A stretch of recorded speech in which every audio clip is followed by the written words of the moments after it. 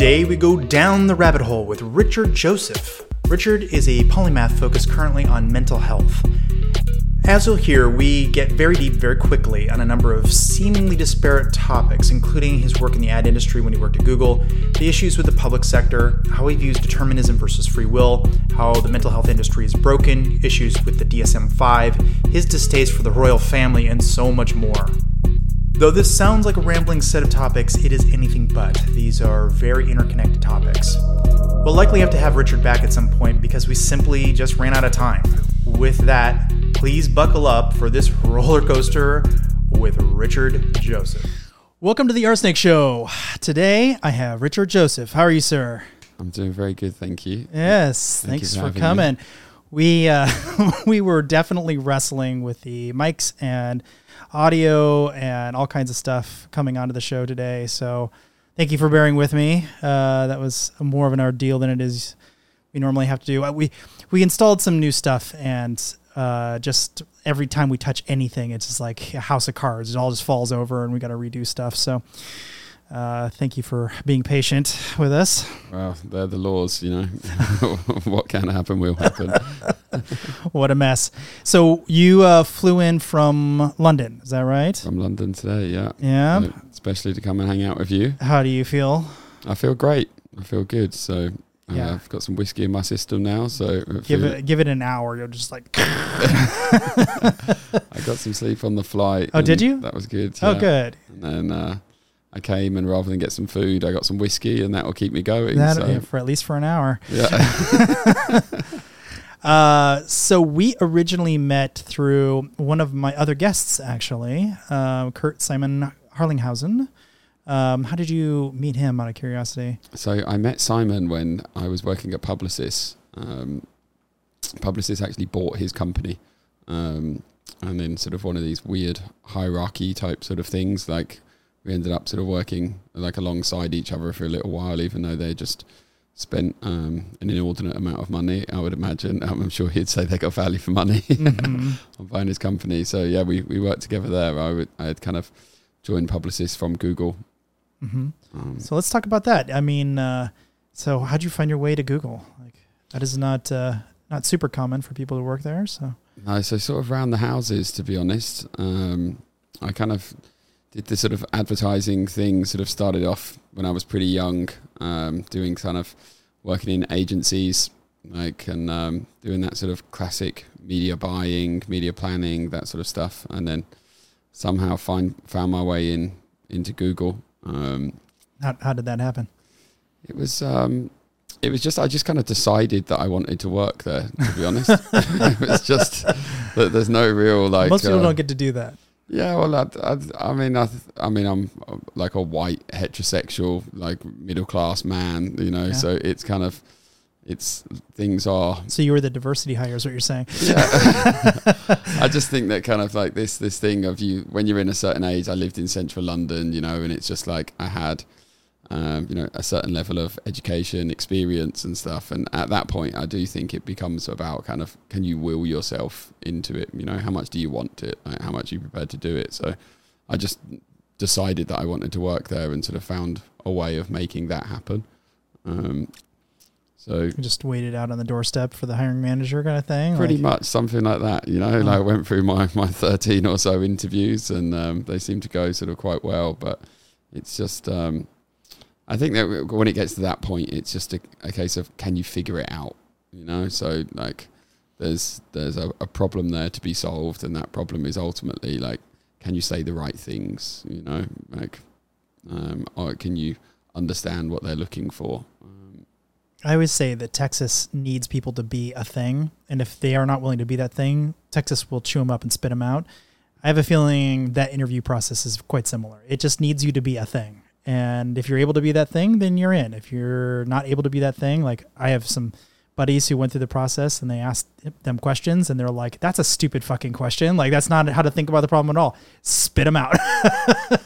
So, yeah, I mean, it depends on, we could really tumble down this rabbit hole for quite a long time, you know. I mean, we could sort of bring up Noam Chomsky and manufacturing consent here and sort of like really sort of start talking about, you know, what is that system? You know, what are they selecting for? And then you could just look at it from, you know, a Myers-Briggs sort of perspective, and you could just go, can you work out a Myers-Briggs? Yes, you can. You know, it's just 40 questions. It's just and once you understand the framework that they're being asked in, which doesn't take that long to learn, you can pretty much answer it however you want it to be answered. So you can come out on any one of those quadrants that you want. So that's all it is. It's really looking at, like, what do they want you to say at that point? You know, what are they hiring for? And if you do enough research, you know, you understand that, then there's enough. I mean, there's entire websites now about, like, how to get a job at Google sort of thing. So it really depends on. Did you use them out of curiosity? Yeah, like I definitely use them. Yeah, in the same way that kind of you think of like ChatGPT and things now. It's kind of how good are your prompts, right? And some people really understand big data, and they understand the complexities of big data and actually like what they're searching. So they can get really, really specific on their prompts. And some people don't understand it. So they still think of it in really generic terms. So they're just not getting us specific information just because they're not typing in the right prompt. So it's the same thing, right? It's like I kind of, from a people sort of perspective, you either understand, you know, how to tell somebody what they want to hear, or you don't. I think that's what it comes down to in the corporate world, right? Yeah, but it seems like they're really trying to hire for a certain kind of person. So do you have a sense of what that kind of person is? Yeah, so they literally have a set sort of way of doing it. So there's these 4 interviews in a day that you have. So there's 4, I think they're either 30 minutes or 45 minutes, going back a little bit sort of, and they're back to back.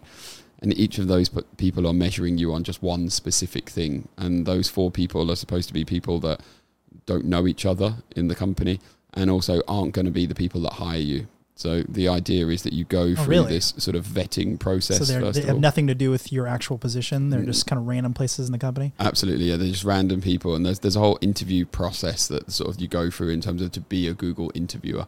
Now I'm going to try and remember what the 4 areas are, but I'm going to get this wrong. But you can just look it up online, Sure. But I think it's something like.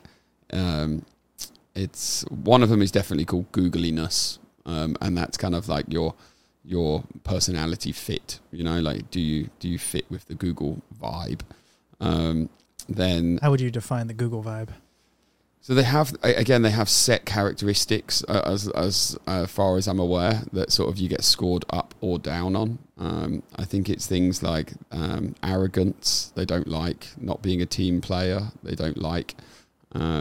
And there's certain things like humble, being a team player, etc., that you get scored like very highly on. Like I'm sort of slightly, I mean, I'm paraphrasing and sort of going into the back of my memory to sort of pull this out. So, but you can easily find this. But I think it's something like each one of those 4 people give you a mark out of 25, and you need an overall score out of that 100. In order to get through to the next round. And that's then the hiring man, the person whose team you'll be in. So it's kind of a bit of, these people have all been vetted. They've got through this point, and now it's up to you to kind of make a decision. And I think by the time such limited amounts of people get through that by the time it actually gets to the person that's hiring, they sort of just go, well, yes, you know, and their questions are more around the, do I want to go for a beer with this type of person? Because they've already done all of the competency stuff. So I think the 4 areas are Googliness, lateral and logical thinking. And then I think the 4th one is maybe experience within the role, like sort of competency. But the logical and lateral ones are very basic. You know, it's kind of, they used to do these whole ones in the past, you know, of this, how many golf balls can you fit on an aeroplane? That sort of stuff. And what they were really looking at there is like how you're working that out. So, you know, you mean literally on top of the airplane as it's flying, or? But that's the same thing, right? And then it's like how much are you prepared to question that? You know, how much are you actually prepared to get to the answer of it? And you'll get to a point of you're saying, well, what type of aeroplane is it? What size is the aeroplane? You know, I'm assuming that they're standard size golf balls because I can't think of any other different size golf balls. But but all of these things are it could be novelty. Exactly. And then these things are how well are you questioning it? And I guess they, depending on whether it's lateral or logical, you know, that you're being marked on at that point, or you're being judged on, more accurately sort of put. at that point. They would sort of take all of this into account, and then sometimes they would just stop and sort of say, okay, well, I'm not going to tell you that, but you decide for yourself. But they decided not to do that, so now the questions are much more kind of rational. It's kind of I'm trying to think of the ones that I had. It was they wrote a list of clients on a whiteboard, and then it was like, this is how much this client is worth to the company, but this is how much they're spending overall, you know, like in terms of marketing budgets or advertising budgets, and how would you split your time across these 10 clients, you know, based on that. So it's very basic in terms of that you're looking at it of what percentage is Google getting of their overall advertising, where is the opportunity cost, and how would you divide your week up across these sort of 10 clients. So it's the most basic form of it, but I guess in that sense they're obviously scoring you on that sort of one side of it. So And so what would you say the kind of the average Googler was like to work with? So the way it was told to me, and sort of my experience of working there, is that every position is overhired for. And I certainly wouldn't be the expert on this matter. You know, there's people that have worked in Google for way longer than sort of I did that would be the expert. I can just kind of give you my sort of take on it, which was that they overhire for every position. And the reason they overhire for every position is you've probably heard that thing of like, the Enron thing, like the smartest guy in the room type vibe. And kind of when you're speaking to someone from Google, people would always have this impression that that person's really smart. But what it normally means is that person is just, they did that job 5 years ago. You know, they just shouldn't be in that room. So that's kind of the model that I saw that existed there. Just everyone was doing a job. They were getting incredibly well paid for that job, but they were doing a job that they were doing 5 years before. Interesting. And in another company, they would be doing a job that was, they were learning and they were sort of like pushing their knowledge, and, operating more on the edge of what they knew. Whereas in Google, you're not operating on the edge of what you know. Certainly in the sort of areas that I were in, these people are like sort of overpaid for doing a job that is probably 2 tiers under them. I see. Interesting. And so what job did you do when you were there? So I was on the account side, so like the biggest spending advertisers sort of, and it was my job to kind of advise them on everything digital sort of at that point. But what was funny about it was even though Google has all of these flexible hours and unlimited holidays and all this sort of side of it, you get asked the craziest questions. Just because you work there, you'll be in meetings with the managing director of Toyota, or the UK CMO of Toyota, the chief marketing officer, and they'll ask you how the Android store works because they couldn't download an app properly. Did you have the answer for that? I mean, but you're expected to have the answer to that, So it's really the answer to that is, are you real? Is this a real question? I'm getting paid a lot of money to answer this. That's 2 tiers down. Yeah, I mean, that's quite a lot more tiers down. So it's a strange one, but it was a funny experience, to be honest, like being there, because I guess I always felt like, I mean, I kind of wanted, I'd worked in that sort of industry for a while in terms of advertising. It's one of these things that Google, that a lot of people forget, when you say to people like, what does Google do? You're an ad engine. And it's just, but I don't think the average person would know that, Yeah. So I think if you stop people on the street and said like, what's Google do?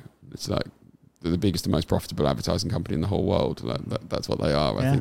I think the statistic, and again, don't directly quote me on this, but I think it's something like 96% of their revenue comes through advertising. They were making over $100 billion a year on people clicking on ads. And that's it. It's pure clicks, right? That's what they're getting. And, now, I mean, they would say, obviously there's YouTube there as well. And, the people are sort of seeing ads, but like predominantly their revenue, I mean, I guess kind of like, the advertising and clicks, that's where all the revenue's from, right? And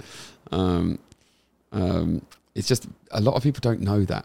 And I always struggled with this idea of, you get Gmail for free, and you get Google Calendar for free, and you get YouTube for free, and you get to use the search engine. Google index the world's information. That was my Google hat on that. Google index the world's information. And you get to use that for free, and you get Google Maps, which Google Maps is amazing. Like it's like like I can't imagine the world before Google Maps. So from one perspective, you're like, wow, I get all of this stuff for free, and you're like, that's kind of cool. But then you're like, what am I paying for this? Because you're paying for it somehow, because no one's giving you something for free. And we call it in the sort of advertising world the freemium, economy. So it's like, if you're not paying for the product, then you are the product. And one of the difficulties with it is that what we can't yet quantify, in which, some people, we can go down the sort of psychology and mental health sort of industry, but people are trying to now quantify the impact of this. But there is a price that you're paying for that. You're just not aware of it at the time. And they can't state it in the terms and conditions because it doesn't necessarily come up on any rational and binary framework that we have at the moment to be able to quantify the value exchange of that. But ultimately what they're doing is they're learning about you, right? So, ask yourself the question, like, when was the last time you clicked onto the second page, when you search for something on Google? Well, nowadays they don't even have a second page. They're getting that infinite scroll thing. There is no second page anymore. Yeah, I mean, like, it's just that there's still, if you go on Google sort of on the desktop or whatever, and you go to it.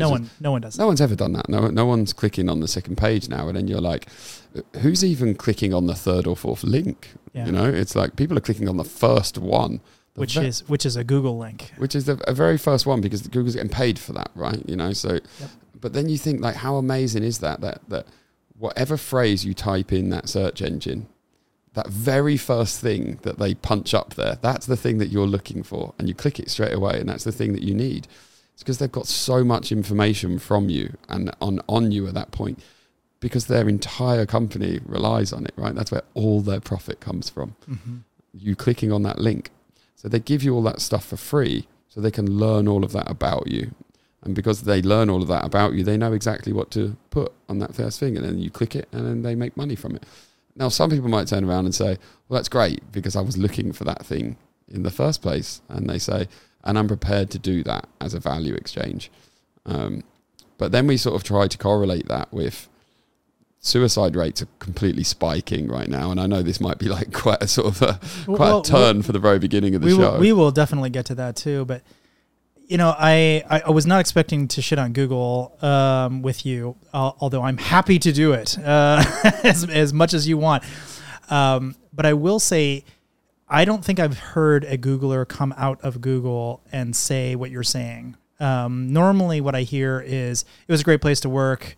The people are great, or something like that. Some generic, they probably read it on a script on the way out the door. This is what HR tells you to say or something.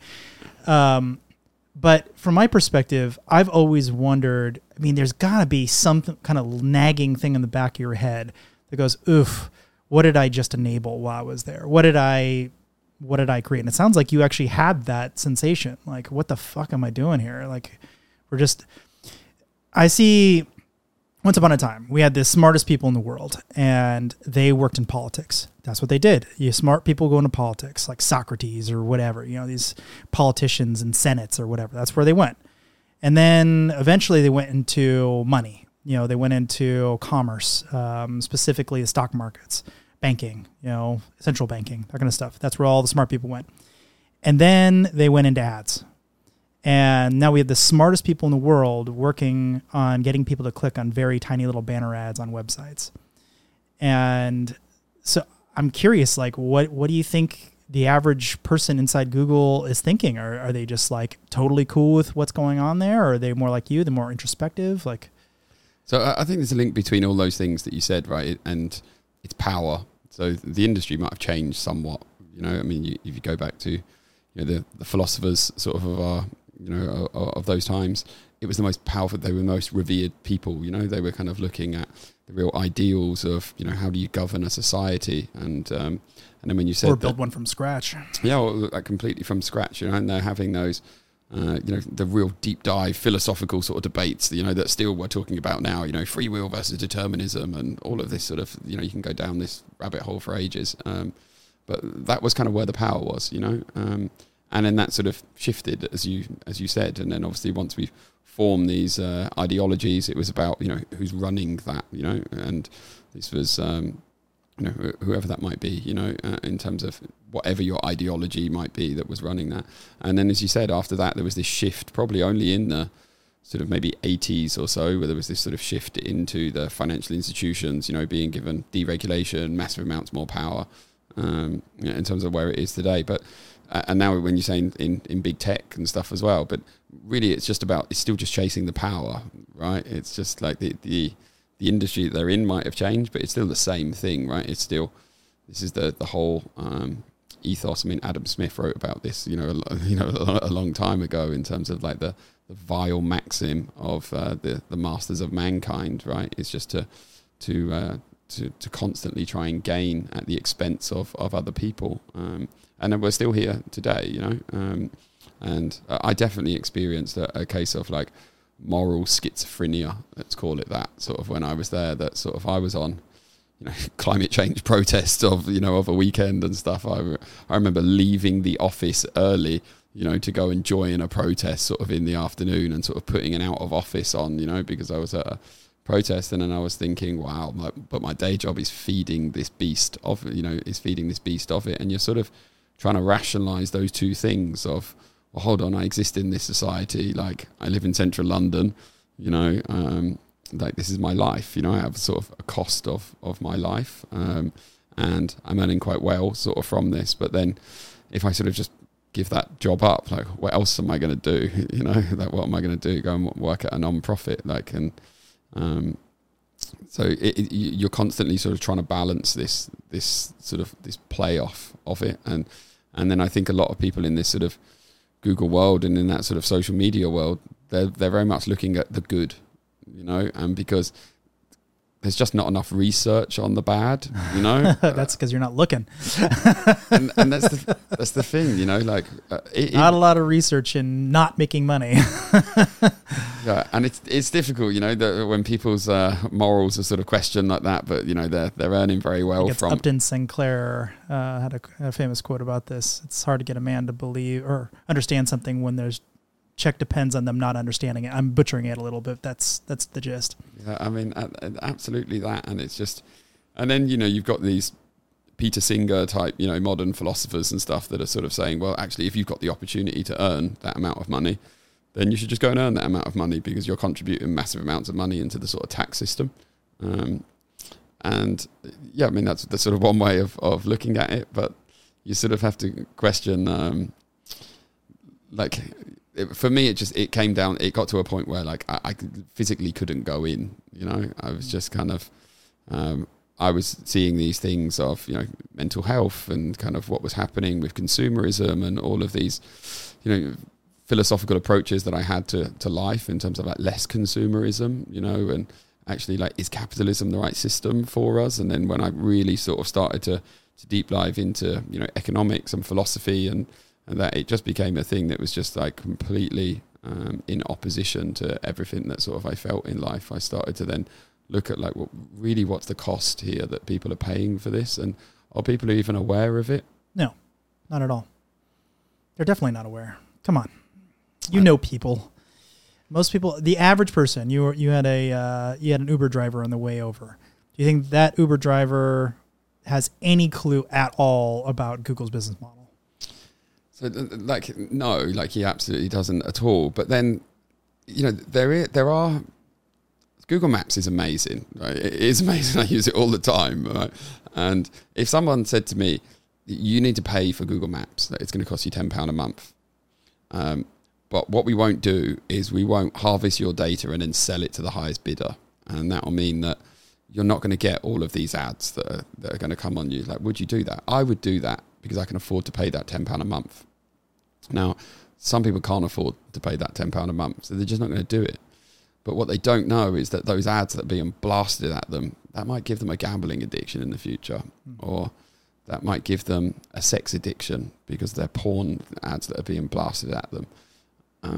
But there's just not enough research at the moment with those correlations, because if they existed, I think that companies like Google wouldn't exist. Because it's always baffled me how people now, you know, you'll hear people about the strangest things, you know, like you'll ask somebody for, maybe I'm just giving a random example here, but like, I know that in the younger generation now, I have nephews and nieces that are sort of younger, so the sort of Gen Z sort of generation, they're really precious about giving out their phone number. So they give out their Instagram handle, like, rather than their phone number. And to them, that's a thing of like, no, I'm going to sort of protect my phone number. And you're like, you're protecting your phone number? That's what you're protecting. But you've got Instagram on your phone, and you've got Facebook on your phone, and Apple and Google and Netflix. And you know how much more information they have on you than just your phone number? And they already have your phone number. They've already got your phone number. They probably know you to a greater degree than you know yourself. Not probably. As a matter of fact, I know that for certain, that these companies know those people better than they know themselves. And in order to explain that to somebody, you know, to really try and explain it, I think a lot of people would rather live in the delusion, because it's too big a thing for them to get their head around. It's like looking at the sun and trying to get your brain to understand that that's a giant planet of fire, and that fire gives us all of the energy that sustains human existence. There's no possible way that like anybody in the world can rationalize that when they see a sunset. Nobody thinks about the giant ball of fire, planet of fire in the sky. No one does that. You know, they go, well, that's a beautiful sunset, right? That some things are just too complex for us to get our tiny little brains around. And I think this is one of them. You know, people are just unprepared to accept that because of how it would change their life. Well, I'm definitely going to go look at sunsets differently. So, I mean, that's all very interesting. I think the average Googler, from what I can tell, is to some degree, I don't know to what level exactly, perfectly willing to put their head in the sand, perfectly willing to go, I'm just not going to think about this. And I have some anecdotal evidence of this happening. Like I've sat down with some very senior product managers, you know, in charge of very big chunks of the company and their product design, and I explain problems, like things that could easily be fixed that have absolutely no benefit at all from a security perspective and are definitely stealing people's privacy. Whether they are aware of that or not, I don't know. And those things, and this is, you know, 10, 15 years ago, those things still exist to this day. And the product manager was like, are you saying we should get rid of these things? Like, he's confused. Like, why would I remove something that's removing people's privacy? And I'm like, because there's no benefit to their security. And this is supposed to be a security thing that you're building. And no positive reaction whatsoever. And so I think to some extent, you're just not going to get a certain group of people to understand that removing their own paycheck is a wise decision, and maybe it isn't actually. Maybe there's some upside, but I don't even think they're ready to have the dialogue. I don't think that's a conversation they want to have. Period. I mean, I think that a lot of people, you know, to go back to Chomsky and manufacturing consent, you know, like how many people that work at Google have read that book? You know, like how many people have read that book? You know, and a lot of people did read that book, right? But it's like today, you know, outside of, you know, philosophers and kind of like really deep academics and stuff, a lot of people are not understanding that. And he's literally saying that, like, I mean, I'm going to butcher this, you know, the sort of understanding of this book, but the way that I would explain it, because it was a really sort of a book that really changed my life. And, you know, I read it when I was young, and, you know, there's a very famous interview that Chomsky like gave with a journalist when he was talking about the book. And I always think that this is actually a better way of explaining the book actually through this. And this journalist basically misunderstood the book, and the book is actually like in my opinion, it's like it's a rallying call for independent journalism. He's saying how important independent journalism actually is. And this journalist clearly didn't really understand, you know, what he was saying. And this journalist is saying, so he asked Chomsky the question and says, so you're telling me that every question that I'm asking right now, I'm not freely thinking of these questions, but like that we've all decided as a team of people. And he says, no, that's not what I'm saying at all. I'm saying the only reason you're sat there asking those questions is because people have judged your range of thought, and that the only questions that you can think of are within that range of thought. And that's why you were picked out of all of the people that applied for that job. Ouch. And it's just like, yes, like bang, like. So is that why we have Googlers who are within that certain range? They get exactly a certain type of score or better, and now you're in? And that's exactly what it is at every company, right? That's what they're doing, right? That is what the interview process is. Yeah, I don't want to single Google out too much, but I think since we're talking about Google, it's useful. Yeah. I mean, it's just that they're known as kind of like, but Enron was like this, right? In terms of the smartest people in the room and their sort of hiring process. And this whole thing is in every company, right? They're looking for a certain type of people, like when you think of investment bankers, you think they're hiring moral people for that? You think that like selecting people within the moral imperative? So absolutely not, right? They want people to go in there and be like, how much am I going to earn? Like, how many hours are there in a week, and what time are your offices open until? I'll sleep in the office, and they're like, yes, you're hired. So it's just, if there was some sort of like universal moral framework that you turned around and said, actually everyone should just be judged on this, moral framework, you've got at least got to have a foundation. Like whether people talk about now, some really amazing, ideas like universal basic income and all that sort of stuff. And these are amazing policies to bring in.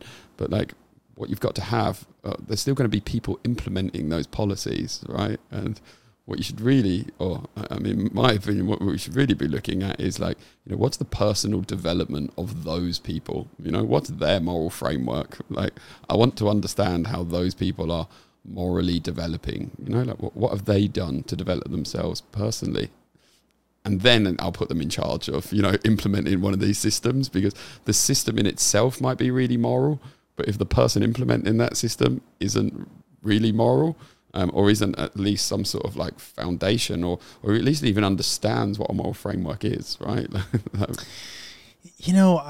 I don't know that I agree with that, and not because I think your premise is wrong, but I think you can design systems where the incentives are just perfectly in alignment with sociopaths. You can make it so that they are successful without being a detriment to the rest of the team. Like all boats can rise. You don't have to design out unethical people as long as you get the incentives correct. And so I think that's a failing of capitalism, and I think there's some really bad parts of capitalism and some amazing parts. But I think one decent critique is that people haven't spent enough time thinking about incentives. If you really, really focus on incentives, I think you can make moral systems by virtue of the fact that they just don't have a better choice. Like, I'm going to make less. Like, if I don't do the moral thing, I make less. Like, that's not going to work for me. I'm just going to do the moral thing because it's just more economically in my favor, if that makes sense.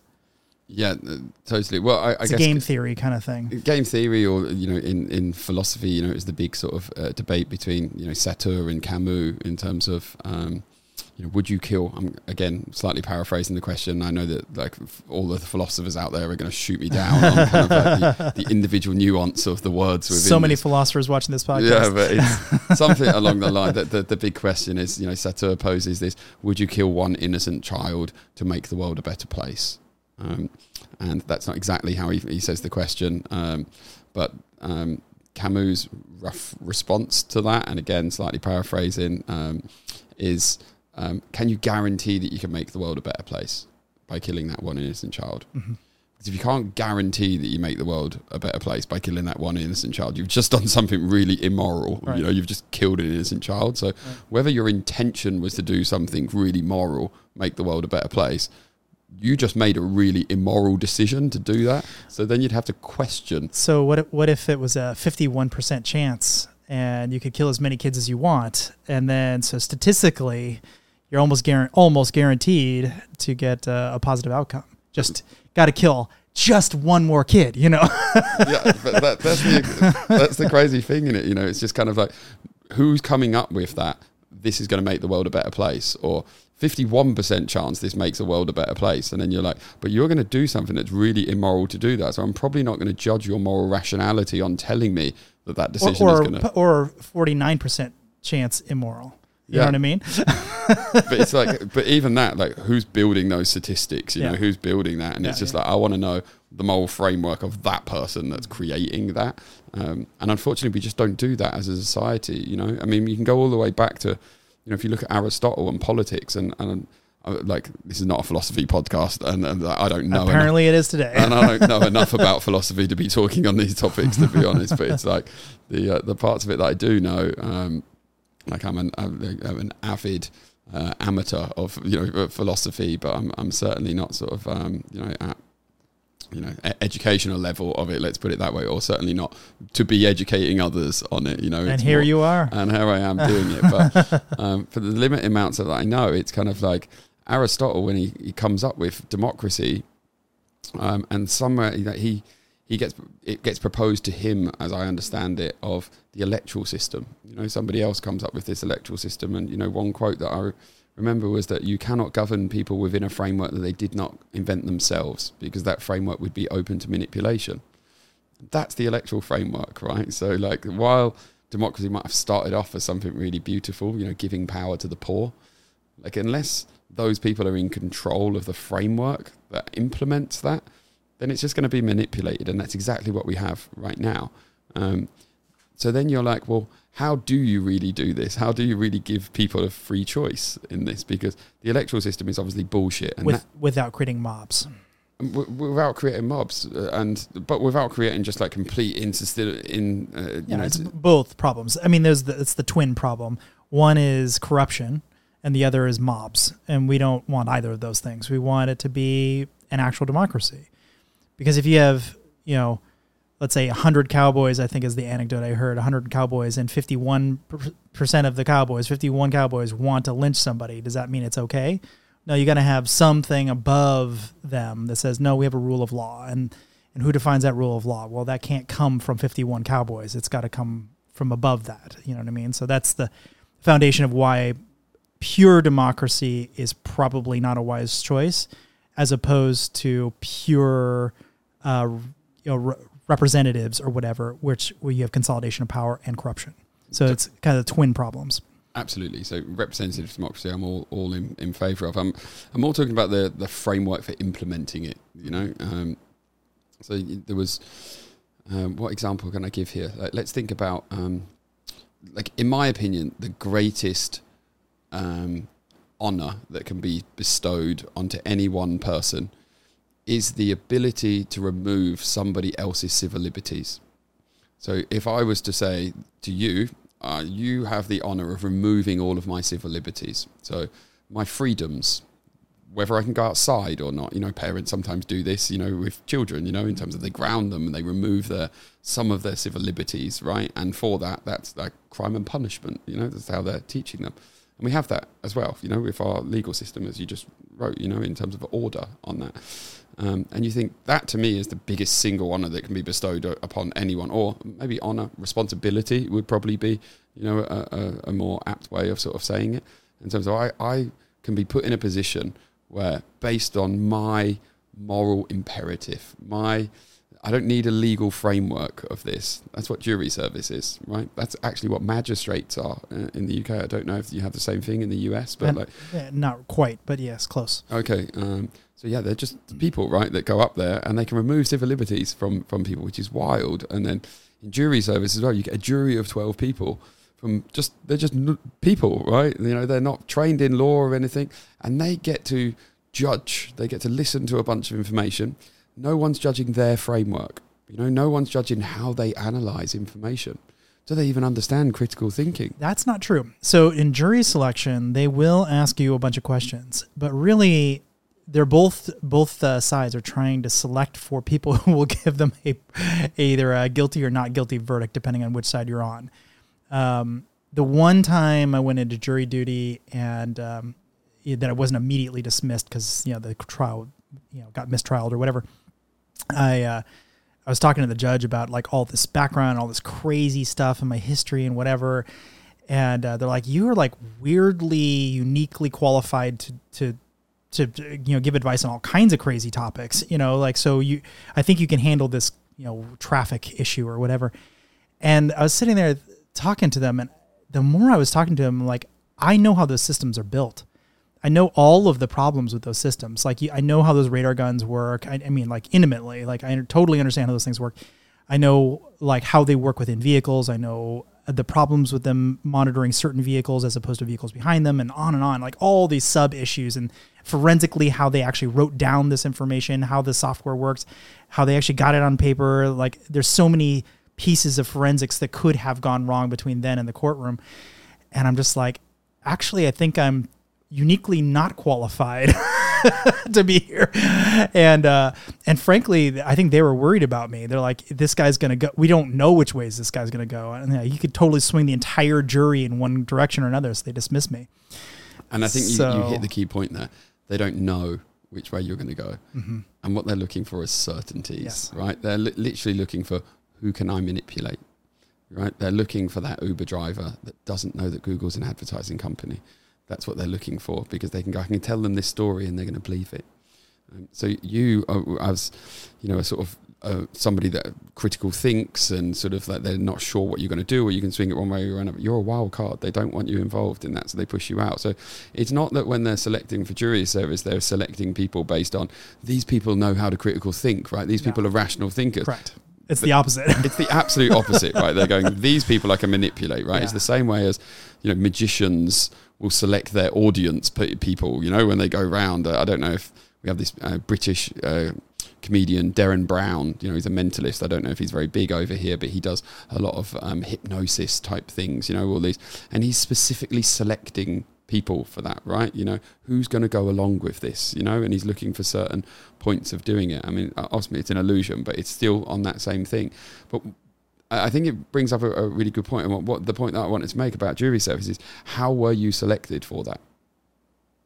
Like, what's the selection? But like, how would I have been selected? No, as in, like, how did you get? I think it was just because I was registered to vote, and therefore you're in. And you just randomly got elected. You were completely randomly chosen, right? So, the biggest responsibility that can be bestowed on an individual is random. You're just completely randomly selected, and you're like, well, that removes a shit ton of bias, right? In theory, that removes a shit ton of bias, because then people are coming there with their own cognitive biases and stuff anyway, and they might just look at that person and go, actually, that person's the wrong colour for me, or the wrong religion for me, or the wrong gender for me, and because of that, I'm going to take out all of the experience I've ever had on my life on that person, even though they're not responsible for it. So I'm not saying it's without flaws, by the way. I'm not saying let's just randomly select everyone. But I just think it's funny that, or I think that it's an interesting paradox that the biggest responsibility, if we're agreeing on that, the biggest single responsibility that you can have, put on you, is your rights to remove the civil liberties of somebody else. And you're randomly selected for that. Yet we put politicians in power, that are making these decisions on behalf of our entire society based on a framework that the philosophers that built our, the ideologies that govern our sort of society, they even said it was wrong, right? They literally said, well, this is probably going to be some corruption. There's probably going to be some corruption in this, and we just still go along with it. Like, I don't see very many people, like, protesting in the street, like, to get rid of the electoral system. Like, I see people protesting for individual policy. Oh, I want this policy or that policy, or this should change, and that one's corrupt, and I'm all for that.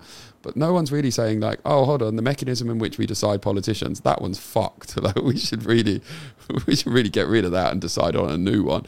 And then we should have some sort of, like, big public, independent, like, forum of really understanding, like, what framework do we want to use, because we seem to be randomly selecting people that can remove civil liberties. So like Texas needs you to be a thing, also politics needs you to be a thing. And that is a conformist to one of two parties. And so neither party is going to be comfortable with the idea of going, cool, just do whatever you want. If you want to create a new party, you want to create some new politics, you want to completely get rid of the Senate or Congress or what, they're never, ever, ever, ever going to agree to that. There are too many people who make too much money, and it really is a money and power thing. You're just never going to get anyone to say yes to that. But when you say you're not going to get anybody to say yes to it, it's like it would benefit a shit ton of people, right? It's like at the moment you still won't do it because their incentives are all messed up. It all kind of trickles down from the very top, obviously. The people who are driving it, who have the most power, the most money, and most access and influence are going to be telling people that this other party who wants to do this thing are, they're terrible. And here's and everyone has dirt. Everyone everywhere has dirt.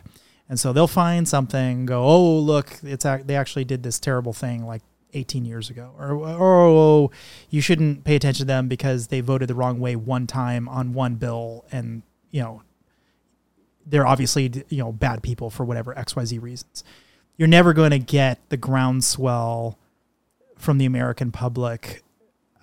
I just don't think ever. I don't think it's ever going to happen. I mean, I'd love to say there'd be an independent party, the Green Party, or somebody in the middle, or libertarians or something right in the middle. I think they will never ever reach probably more than 5 to 10% of the population of votes. And you've sort of got to be asking, like, is that designed? Yeah, of course it is. And do people want that? And the powerful people want it. And this is the thing, right? So you're not taught that in school. So why are you not taught? Why are people not talking about the Wealth of Nations and Adam Smith? Why are you not teaching that, or were you not teaching that to children? That hey, the reality of what happened is all of the people that they literally called themselves the masters of mankind. They all just got together and. Again, I'm going to totally just ad-lib sort of this, but they got together and said, we've got all of the stuff. And eventually the people that don't have the stuff are going to gather around and try and steal our stuff. And we should probably work out some sort of system that gives them the perception of equality without actually offering that equality. And then they built all of these frameworks. Equality of opportunity. So... But that's the thing, it's not equality of opportunity, right? Because if you start with all the stuff and then you're designing the rules in which you're going to be fair, it's like in the UK, you've got, there's a really famous story that I love about the Duke of Westminster. Like a lot of British people don't even understand the peerage system.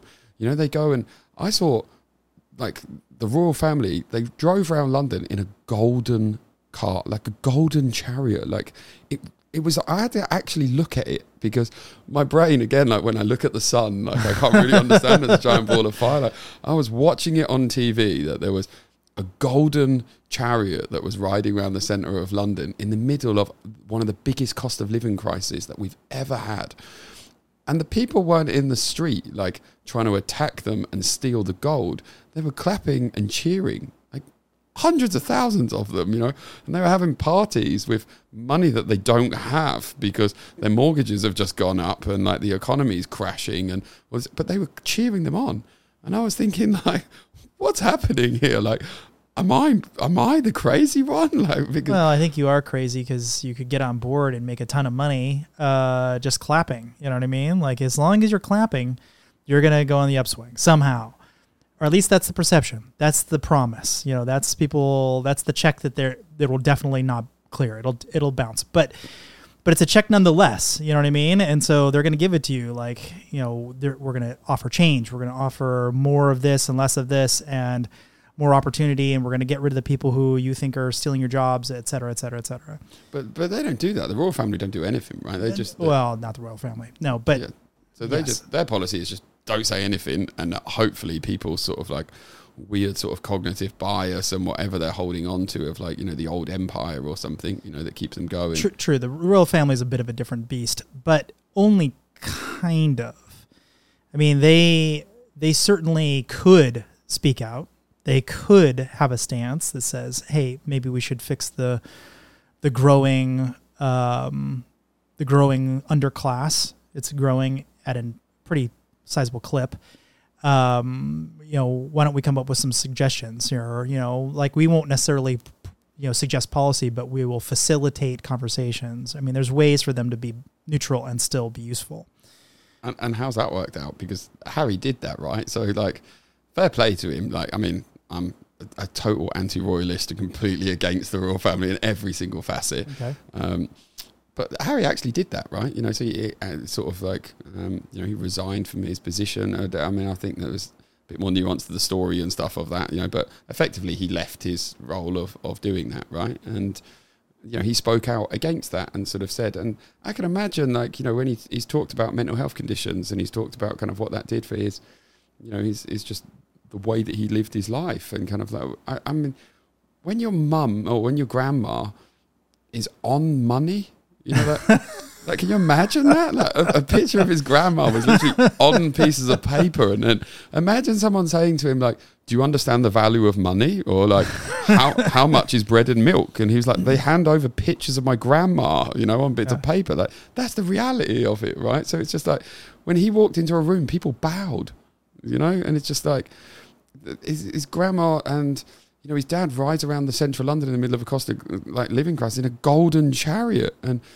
they live in a giant house in the middle of central London that's surrounded by armed guards and like barbed wire fences, like big giant fences, you know, to keep all the scum out, you know, to make sure they don't get in.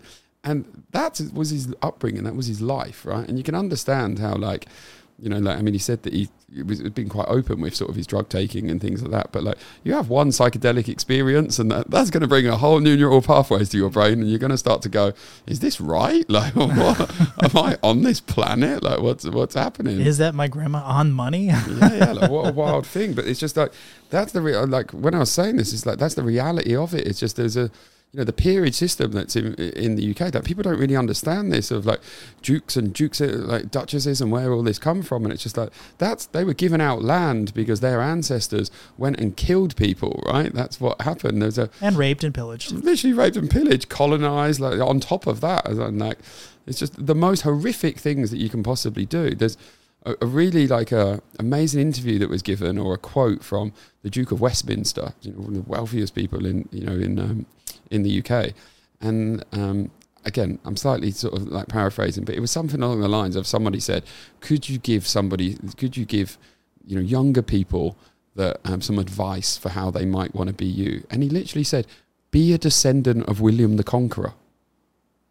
Like, these people, like, it's just, we live in this generation now where people are watching these Netflix fantasy things of like Viking movies where people are cutting the heads off the people that live next to them, and then they're stealing their treasure, and they're gathering up more soldiers, and then they're going on to the next land, and then they're cutting their heads off, and they're stealing their treasure, and they're gathering up the land. And they forget that that's real. That shit really happened, right? Yeah. And then the only thing that happened after that is somebody in the UK, William the Conqueror, he just killed all of the people, right? So then he gathered all the money, and then all they did was they just wrote stuff down on bits of paper that said, by the way, you can't do this anymore. Like, we were the last ones. We were the last ones, which is really convenient, you know? It's just like, we now own all of the shit, and we've got a few preferences, and our preferences are, you can't steal our shit anymore. So if you cut my head off, I've written down on this piece of paper that it just goes to my next in line, so you're never going to get it. Mm-hmm. So no matter how many people you cut their heads off, you're never getting it. So I've heard of modern day versions of this.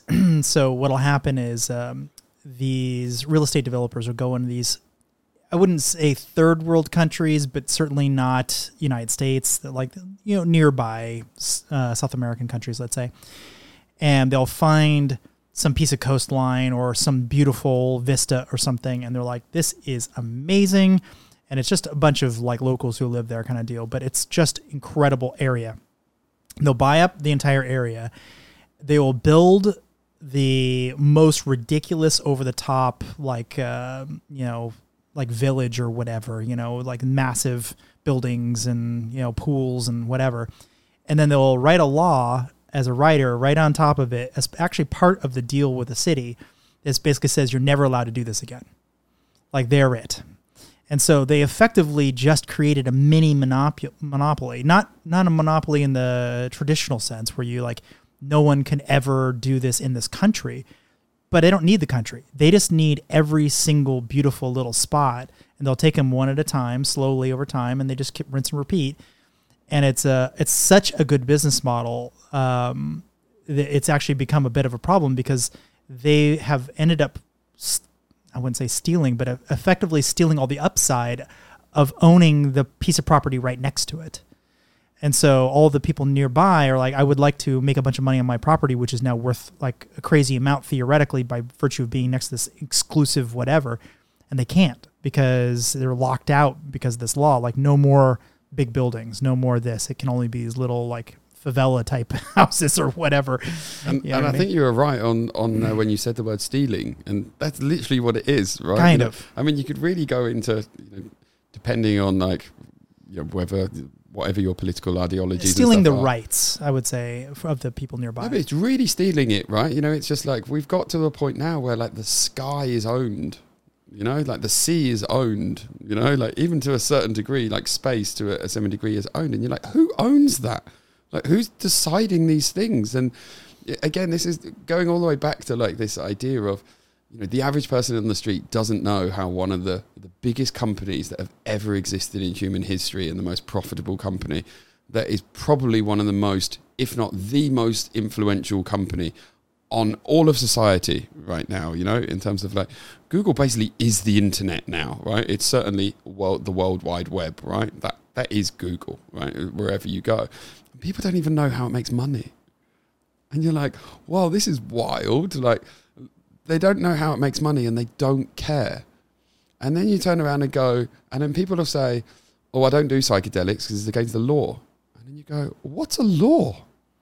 Do you understand what a law is? Like, a law was somebody at some point decided something.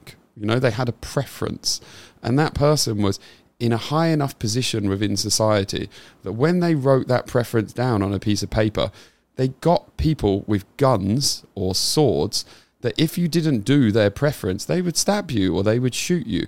And that's literally what exists right now, right? So it's like the police... Or arrest you. Or arrest you, or take away your civil liberties, or fine you, They would take away your freedom, or they would like hurt you like economically. Mm-hmm. And that's how they enforce laws, right? And you're just like, it's just a preference. Like you think of all of the things now that are legal that were illegal 10 years ago, and then you think of all the things that are illegal now, and in 10 years time they're going to be legal.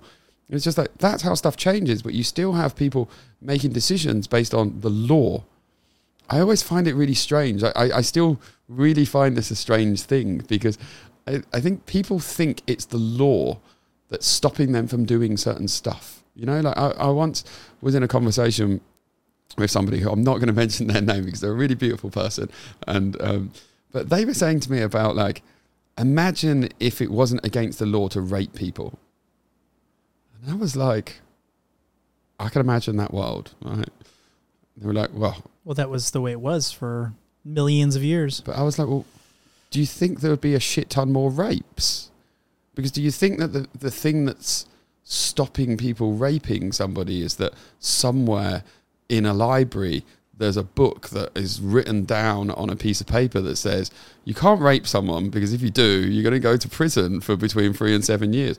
Is that the reason why when you look at someone, you don't rape them?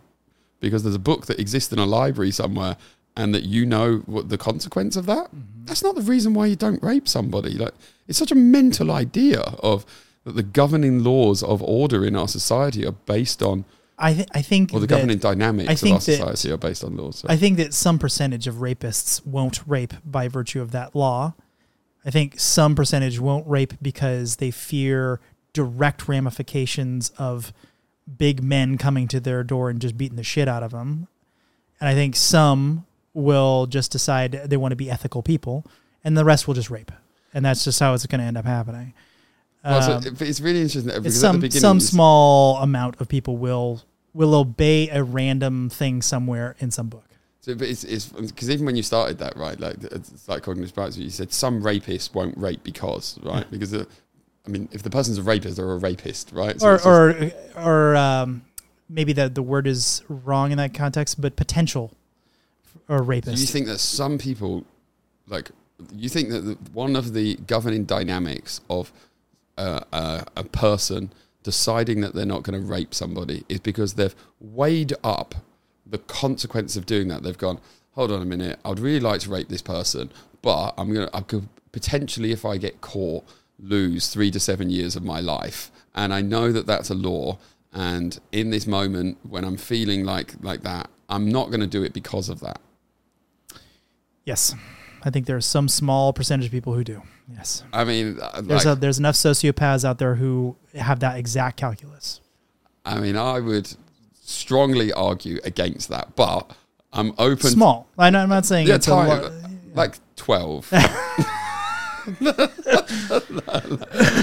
Well, we definitely should not be laughing about this topic, by the way. I don't think it's 12. We're not laughing. Obviously, we're not laughing at rape. That's horrific. I would say 12% might be a number. Though. I mean, that's there's no way in the world. What there's like 8 billion people in the world. So let's of rapists. Of potential people who would commit a crime. Yeah, I think that it's just. There's this thing of like even like human rights and I know that I'm gonna keep talking about philosophy and I really don't feel qualified to do this, but like, you know, one of my favorite philosophers, Simone Weil, is just like an incredible human being, and it's just like I implore anyone that if they hey, let me give you another example. That might change your opinion on this. Let's go. So I've done this anecdote many times with many very senior security people. And I'll just kind of paraphrase it. So let's say we were at this Mexican restaurant as the first time I came up with it. And people were talking about, whether you should worry about inside or, whether you should worry about the external threat or whatever. I'm like, okay, imagine you have a briefcase and this briefcase is filled with $5 million. And everyone in the restaurant, every single person in the restaurant can tell that there's $5 million in this thing. And we say it out loud. There's $5 million. This is not a drill. This is a real $5 million. And then we have our goodbyes and we forget it. If you believed that this group of people felt that they could get away with it, that's the big caveat. How many people do you think would steal it? And the numbers varied. Some people said as low as 30. Some people said more than 50, maybe even 60%. That's the highest I've heard. I'm like, okay. Now, if you go inside of a company and you have billions of dollars associated with, your accounts or whatever, and you believe that somewhere between 30 and 60% of the population will steal money if they think they can get away with it, you're really talking about the detection mechanisms to get that number down to zero and or the penalties if you catch them. And so that's the second part.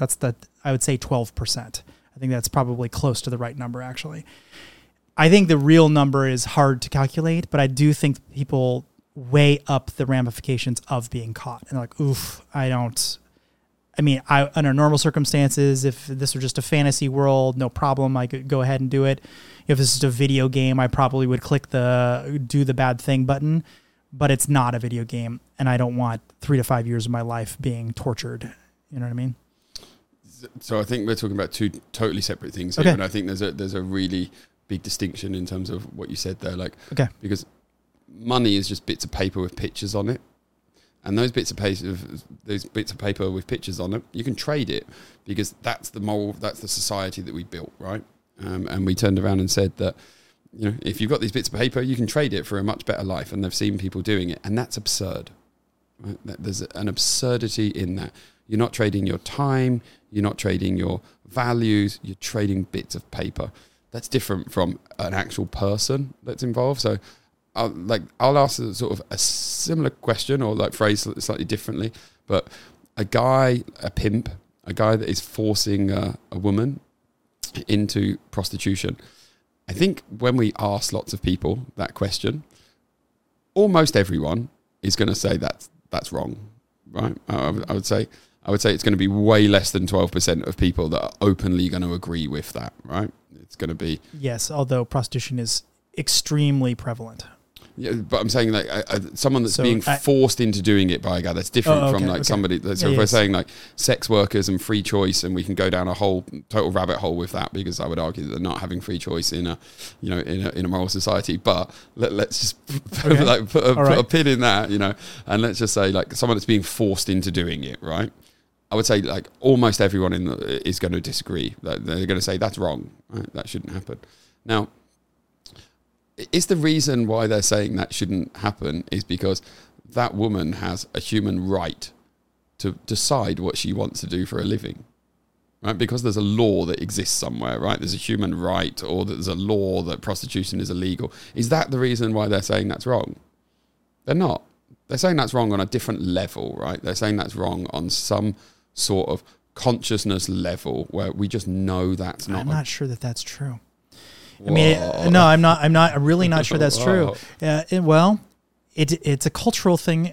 Also, I mean, if you go to Amsterdam, for instance, are you gonna get the same numbers? No, but this is different. I'm saying someone that's being forced into doing it rather than doing it from their own choice. Well, okay, all right. You did carve out. Yeah, so we put a pin in that. So let's okay. go back to that at some point, because I know what you're going to do. You're going to argue the deterministic versus free will. Are they actually doing that based on their own free choice? But let's go back to that. Okay, all right. So if you exclude anybody who outwardly volunteers that they're doing it intentionally, I think the problem with doing that is you actually exclude the majority of people who are in sex work that are actually being trafficked and just don't understand that that's what's happening.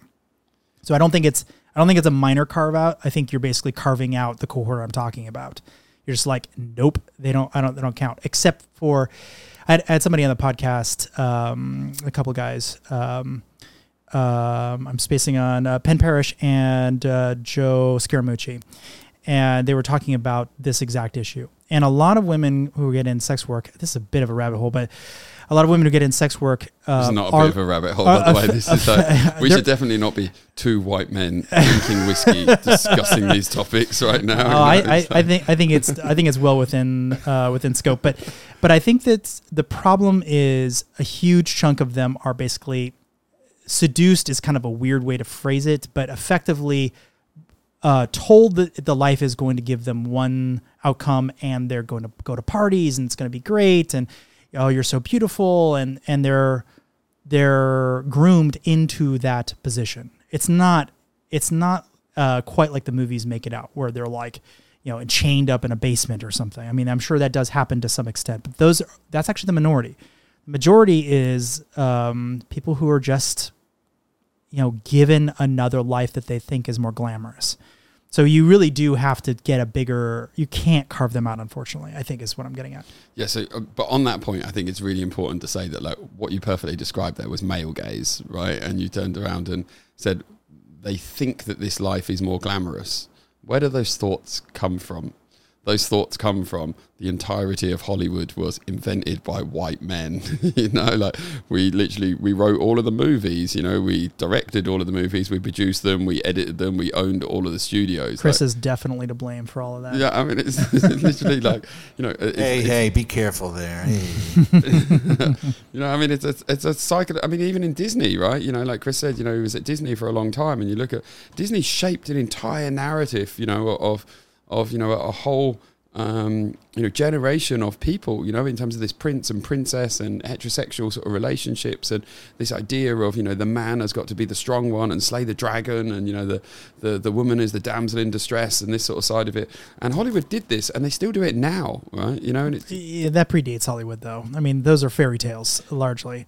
Yeah, I mean, like the first known pretext of this is Tristan and Isolde. We could go all the way back to sort of Tristan and Isolde. Or Beowulf, there's a lot of versions of this story. Yeah, no, like I think all of those sort of things, but it's all of that. Canterbury Tales. Yeah, man must be man, and woman must be damsel in distress, sort of thing. And now we're at this. We've inherited a lot of great stories.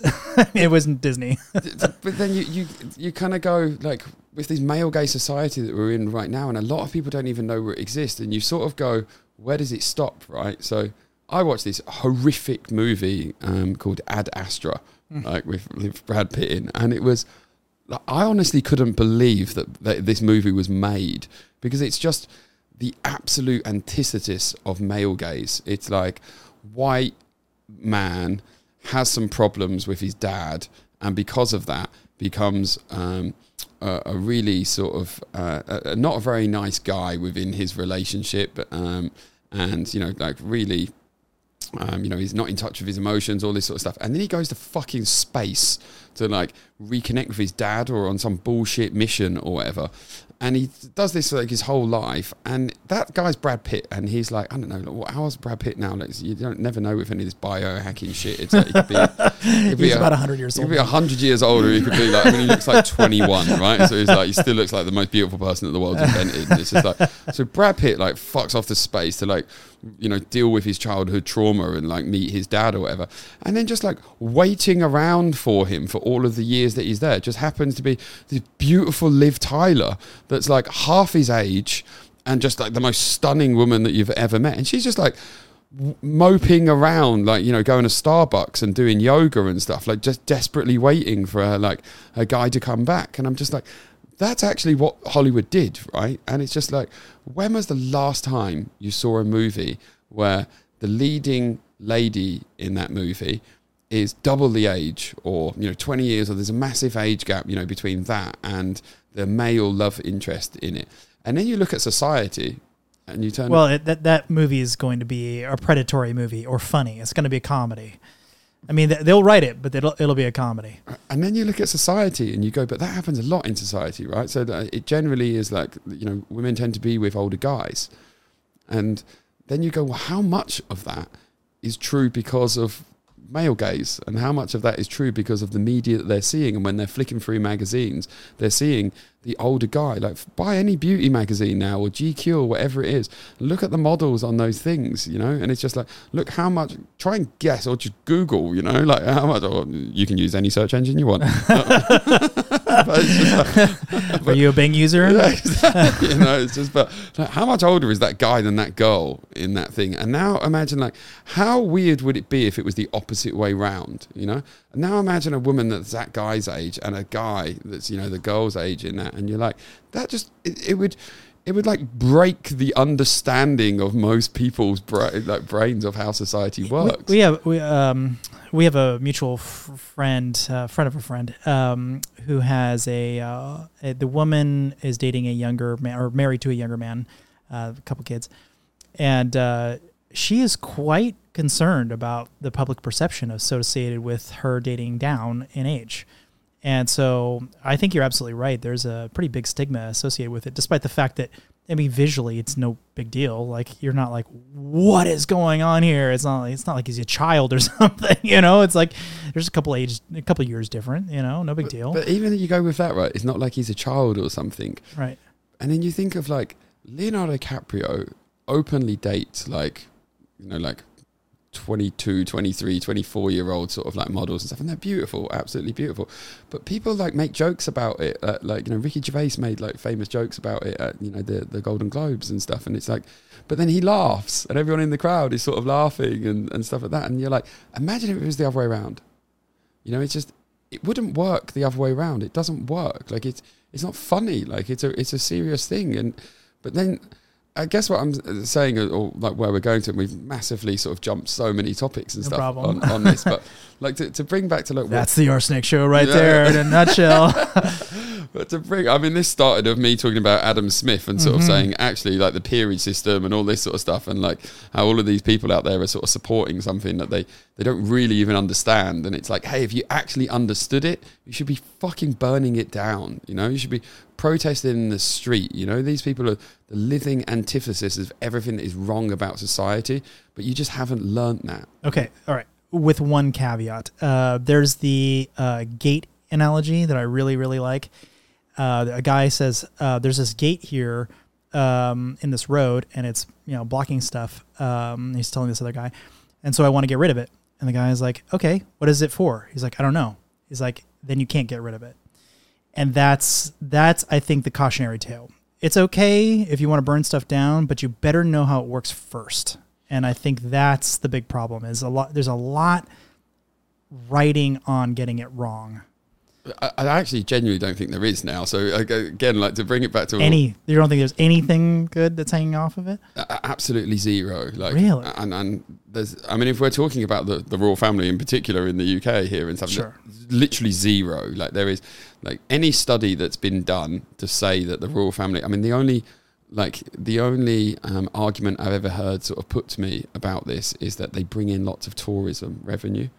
And then you look at like who's doing those studies, you know, and like those studies are being paid for either by the government, you know, that has an interest in doing that, or by them themselves or some subsidiary of them and stuff. It's just not true, right? Because loads of other countries don't have royal families and they're all okay as well. So it's a mental argument that like people put in there. Like it's a lot more to do with the disassociation of society and the marginalization of people, right? That's how they drive divisions, you know, between them. So it's like, you know, one of the crazy things that people don't understand about racism is that during like slavery, when it happened in the UK, when people would escape from that, it was often the lower socioeconomic groupings, you know, the working class, that helped them escape, you know, that put them up and like help their struggle. And then you're like, well, how now is there massive amounts of racism? And you're like, what is that? That's poor, disenfranchised people.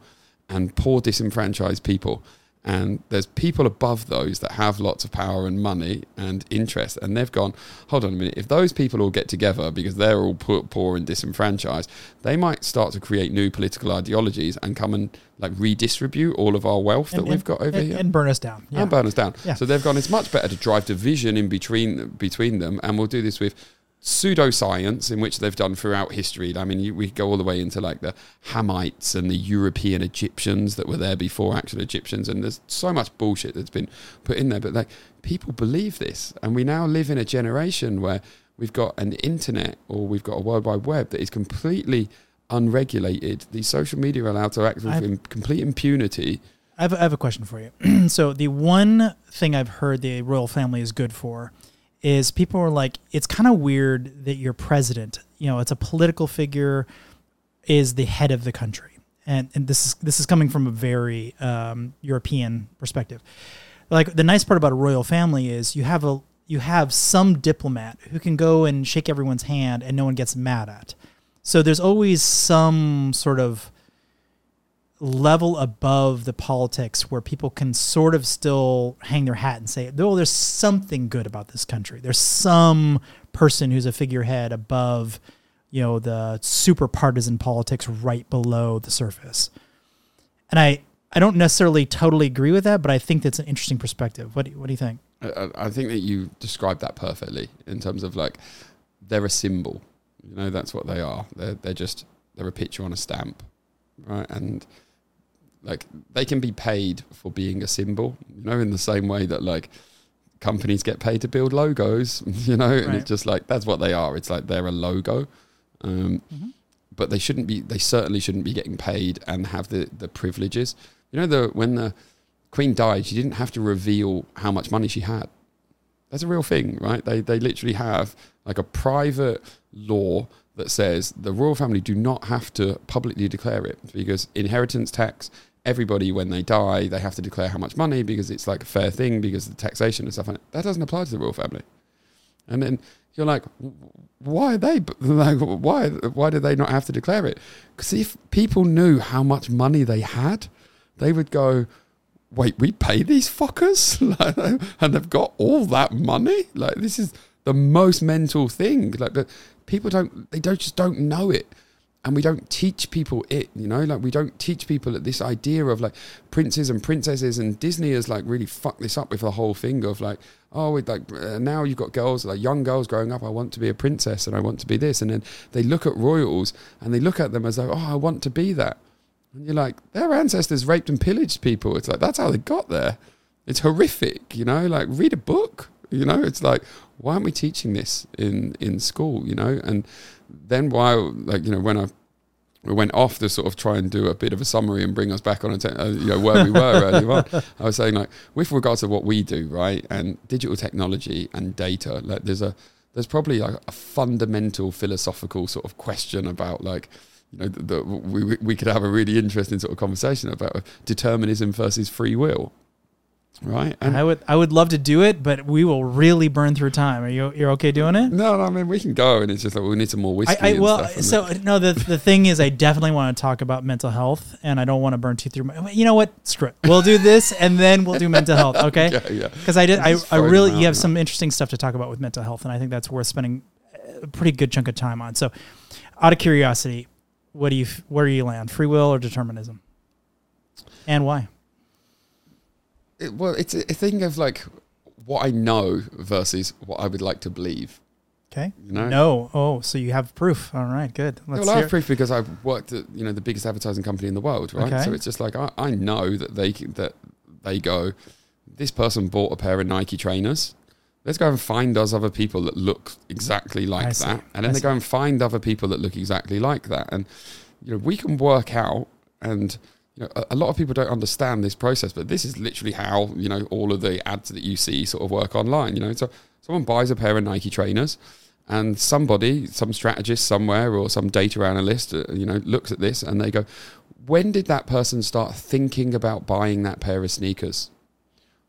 How long ago was that? When did the first thought come into their head of, I want to buy a new pair of sneakers? And it's their job to try and work that out, right? We call this a consideration window. And they go, how long ago? Was it 2 weeks ago? What's the first bit of evidence? What's the first clue that we've got? What did they Google? What did they watch? Like, when did they decide to buy this?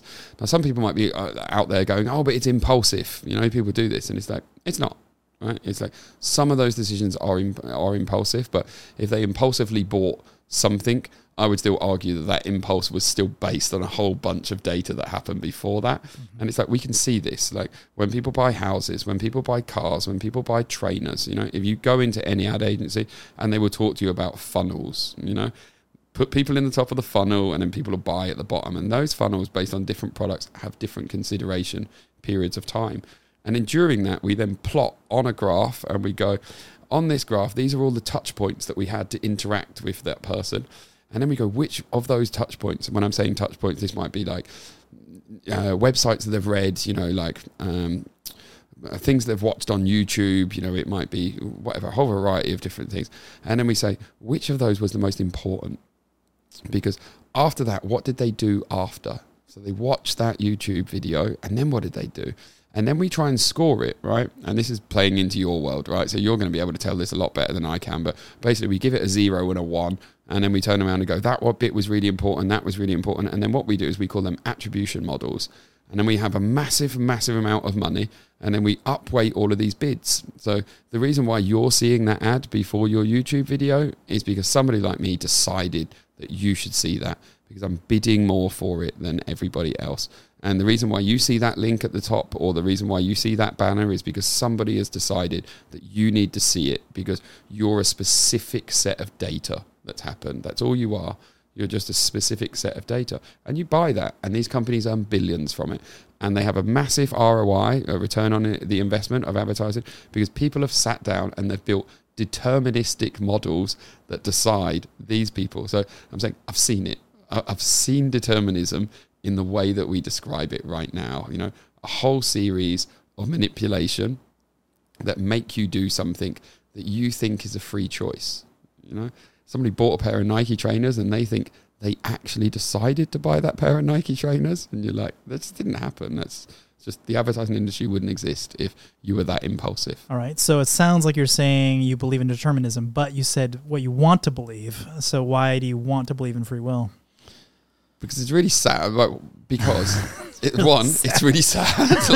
I want to believe we can change this. I want to have hope. I'm a rational optimist. I want to believe we have hope, and I do believe that people have that. The reason why people don't go and commit certain crimes, particularly when those crimes are harming another individual. That those crimes are not when we talked about money versus, you gave the example of stealing money versus harming somebody. Mm-hmm. The difference there is that it's an inanimate object versus an actual person, right? And somebody might track that money all the way to the top and they go, who's getting hurt? I think there is a difference, but it's the population is unfortunately not that much different. It's a pretty similar number, and the people are very similar. Yeah, if you just look at the population rate of prostitution in the United States, and they've got to have clients, and that's a group of people who are willing to harm somebody else for money.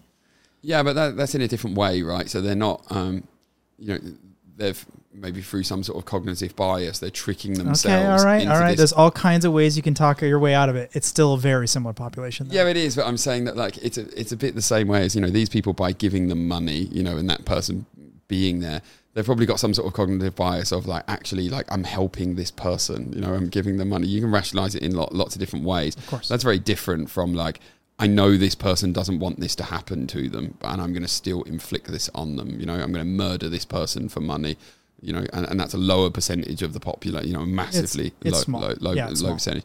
Or I'm going to inflict, you know, some sort of, you know, pain on this person. You know, just for my gain. It's again, that's a real small percentage. You know, of people versus people that do things where they're justifying to themselves that there's. Out of curiosity, what do you think that population size is as a percentage?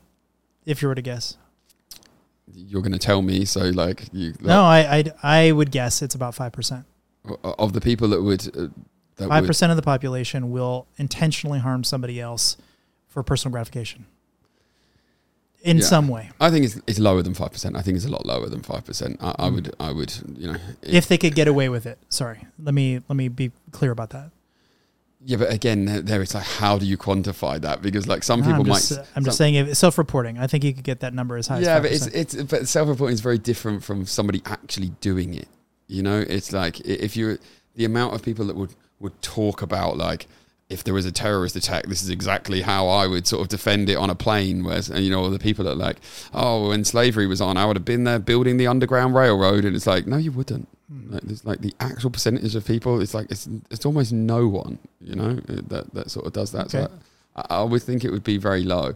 But what I'm saying with the deterministic side is like, I want to believe that people have free will, but other than like consciousness and spirituality, like I know there are some things that people just don't do just because they know that's wrong, you know, and I don't know where that comes from. And like I brought Simone Weil into it. Some of it is Disney movies, as you said. I mean, it's definitely cultural. But then that's deterministic, right? So you're saying that they're only doing it. Well, I mean, if you go to some Papua New Guinea tribes, for instance, they will consume other people. You're not going to do that in a steakhouse in New York, but you will do it in Papua New Guinea if you're part of a cannibalistic tribe. That's just part of the thing, and sometimes it happens. And enough people have done it that approximately 100% of certain tribes have eaten human flesh. So are you saying that it's completely deterministic or completely free will that they are eating humans? Yes, like I would assume in that case that I mean, that seems like you could make a case that humans are not bound by internal guidance. They're bound by society. So in that scenario, I would imagine that the majority of people that are doing it now, or almost all of them, are doing it because people did that before them, right? So in that sense, it's deterministic, right? Mm-hmm. You know, so they're influenced by their society. Right. I guess the question we'd be going back to of like, did somebody have a free choice at the start of that, right? And and that's kind of where I'm getting to now. It's kind of like, what things do I think are deterministic in terms of decisions that people make each day, that I can look at them on an aggregate level, that I can look at big data and I can go, how many of these people do I know fall into that category? You know, how many of them fall into that socioeconomic group? How many of these people do I know are going to make this decision versus that decision? They're going to vote for that party versus that party. And what Cambridge Analytica style, you know, deterministic things can I do? This is literally the way that the majority of the world works, right? So it's like the entire consumerism industry, the advertising industry, the marketing industry, political strategists, like the entire political thing. It's all worked on determinism. Like all of this is deterministic, right? That's literally why you have polls on TV, right? You know, where's Jupiter going to be? What's the weather going to be? This is all deterministic, right? So then I'm sort of going, where's the free will, right? So it's just like, what are we freely in control of, like, or what do we freely decide? And it's like, I said, I want to believe that that it's true, and I do believe that like we are freely deciding not to hurt other people, like to a to a massively more majority than the people that decide against that. And I don't believe that is based on the deterministic factor of there is a law saying that we shouldn't do that. I think that's our free choice that's doing that. I think you lost me at that last part, but every other part I agree with. I unfortunately know enough about enough things in the universe that I kind of move almost exclusively into the direction of determinism. Oh, wow. Almost exclusively. And there's only a few things that I'm willing to have a comma that maybe there's some free will there. Maybe. And it's a big comma. And that would be down to the quantum level. And so, yes, maybe a bit can go this way or this way. Maybe one photon from a high energy particle coming from space can go and hit my brain in exactly the right way and flip me from deciding to mow someone down on the street and not doing it. I mean, maybe that's how it works. But that's the level we're talking about. That's the free will. Where it's almost more like roll of the dice than it is true cognitive free will. Okay, well, I feel like we need just a philosopher just to be sort of sat in the corner of this, just like cry foul, constantly just be checking our sort of philosophy over here and sort of saying, actually, people had these conversations 300 years ago. I'm more of the super determinism, where if you were able to properly map the pool balls of the universe, God starts or whatever starts the universe, clicks the pool balls, they go in whatever direction they go. I think that that could be clicked a billion times in a row, and it's always going to go the exact same way. Now, what might be different is in the beginning of the universe or whatever, maybe some spiritual cognition or whatever allows us to click it in a slightly different way, and now we mow down the kid or don't mow down the kid, or maybe there's spirituality above it in a seventh, eighth dimensional plane, because that's kind of how these things work in dimensions. That might have some say in a fourth dimensional universe, which is where we live, and say, nope, I want you to not mow down the kid because I'm an ethical, spiritual being. And it's more like a book where you can flip the pages, or actually it's probably more like a web page where you can edit the web page and say, nope, I'm not going to do that. And maybe that's the quantum. Maybe that's where the quantum gets in and says, okay, no, you're actually that high energy particle is going to hit you right that perfect second, or you're gonna have a Hawking particle decay, and all of a sudden your neuron is going to go this way or this way. And sure, maybe that's possible. But if you look at everything in the natural universe, everything has correlation and causation. Everything. You can't point to anything other than human cognition. And the only reason I believe that's true is because we just don't know very much about the human brain yet. We're still working on it. But if you look at ChatGPT, which is a weird hybrid kind of variant of what a brain might kind of sort of look like, kind of ish, purely deterministic. And the funny thing is, all the scientists working on it are like, we don't know how it works like this. We don't know how it came up with this. Well, that's because you don't know the role of each individual dice. And that's not because it's not possible to know. It's because you haven't instrumented it to give you exactly all this information. It'd be hugely expensive to do this, like hugely expensive. If I wanted to know the role of the dice, to get every single answer out of every single thing that came out of ChatGPT and why it chose this word versus this word, like it would be computationally like off the charts. There would be no way to store this amount of data. So they just don't do it. But that doesn't mean it's not deterministic. It's like very, very deterministic. I think that's what we're talking about. Yeah, so I guess to go on the free will thing, what you've effectively got to prove here is randomness. Yeah. You've got to prove that there's enough randomness that's out there that it can't be computed, right? So we could go to living organisms, right? As in, like, we have no idea. Like, so the Big Bang Theory and any theory that I've ever heard sort of is just as absurd as each other, right? So I think that the Big Bang Theory is just as absurd as, religion and, a guy living in the sky sort of thing, right? We have no idea on that. We have no idea. But the deterministic sort of, I guess, argument to that is we just don't have enough data, right? And at some point we will work this out. Or not. Or not. Or maybe this is too much. But then it's just like, to prove the randomness of it, it's like it's my understanding that on any given day, a human being makes about 30,000 choices. Obviously, there's no way that we can rationally make, using critical thinking in terms of 30,000 choices every single day. But it could be anything. Am I going to pick up this cup right now? What time do I wake up? Like all of these different things. So there's a certain order that you're making those 30,000 choices in, so which is different to other people. You decide to get up, and when you sleep in a certain way, and you might drink a drink as soon as you wake up and brush your teeth, but you make roughly 30,000 choices every single day.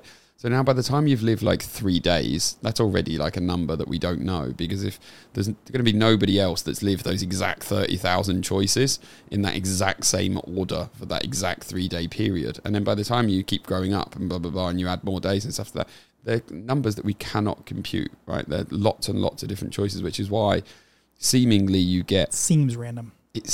So this is the thing, but then you could always have that argument, right? It's just like, because if we quantify it still as dots on a graph, and which is the way that we're looking at it, which is kind of, okay, if that's 30,000 choices, then there will just be dots on a graph. And like, if we keep plotting it, and eventually you'll be able to build some sort of graph that will have a certain telemetry on that. And then we can project that out going forward, and we can go, these people are going to look exactly like that. To a certain degree, I get the sort of the deterministic sort of, and I'm not arguing either way here. I'm not wed to a side. Yeah, me neither. And I am a true agnostic. Yeah, and I'm like that with everything, right? It's just like it's all random, like it's all chaos, and it's just like we're the silly people that try to find answers in that, and that's mainly based on our education system that we have. It teaches people what is right and what is wrong, right? And rather than teaching people the mechanisms to decide for themselves what is right and wrong, so we grow up in this system of there's answers to everything, because that's what we're taught. We're not taught when we go to school, like, hey, by the way, like, there's fucking no answers to a lot of the important questions that are out there. Like, we have no idea why, like, someone's going to fall in love with you.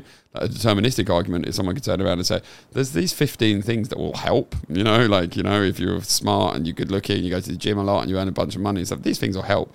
But ultimately, we know that's not true, because there's a whole bunch of other examples. Yeah, but you also instinctively, like, even Hollywood can't write this right.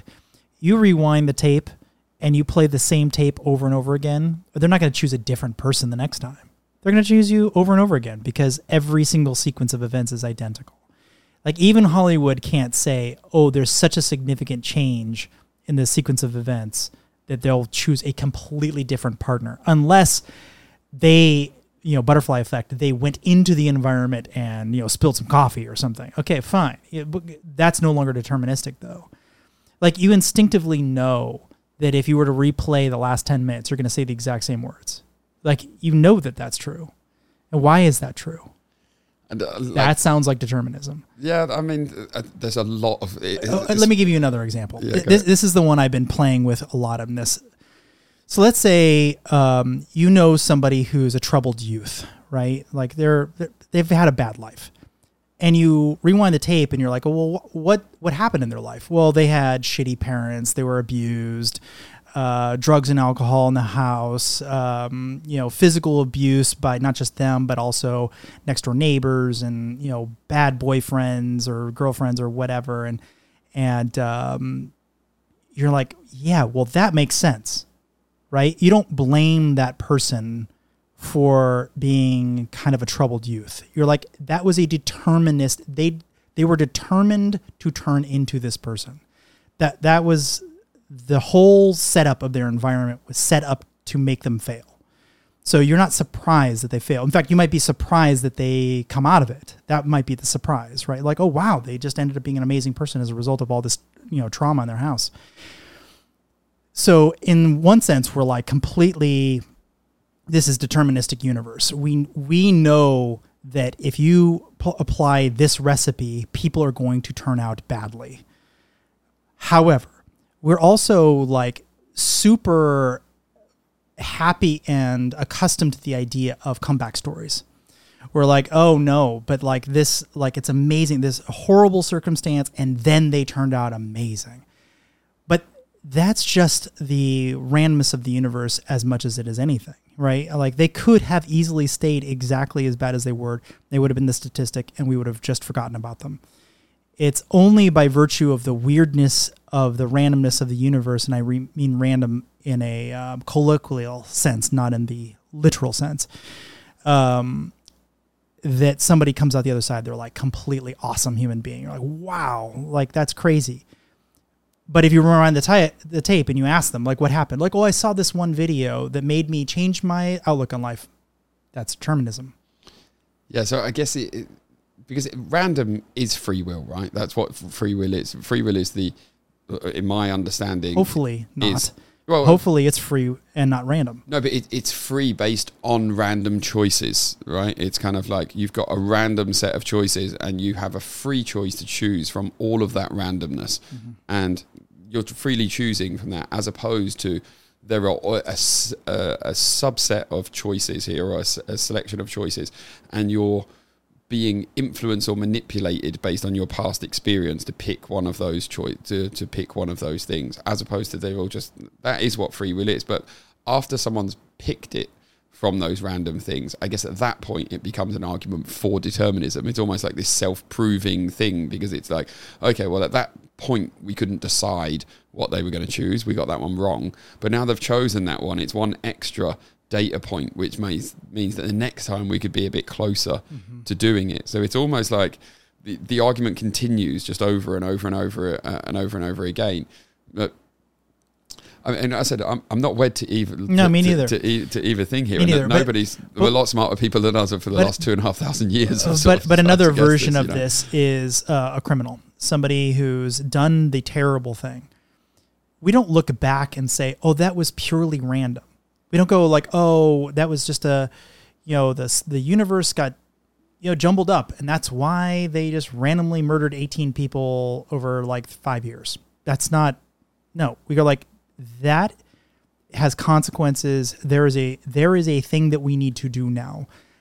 We need to decide that this person has.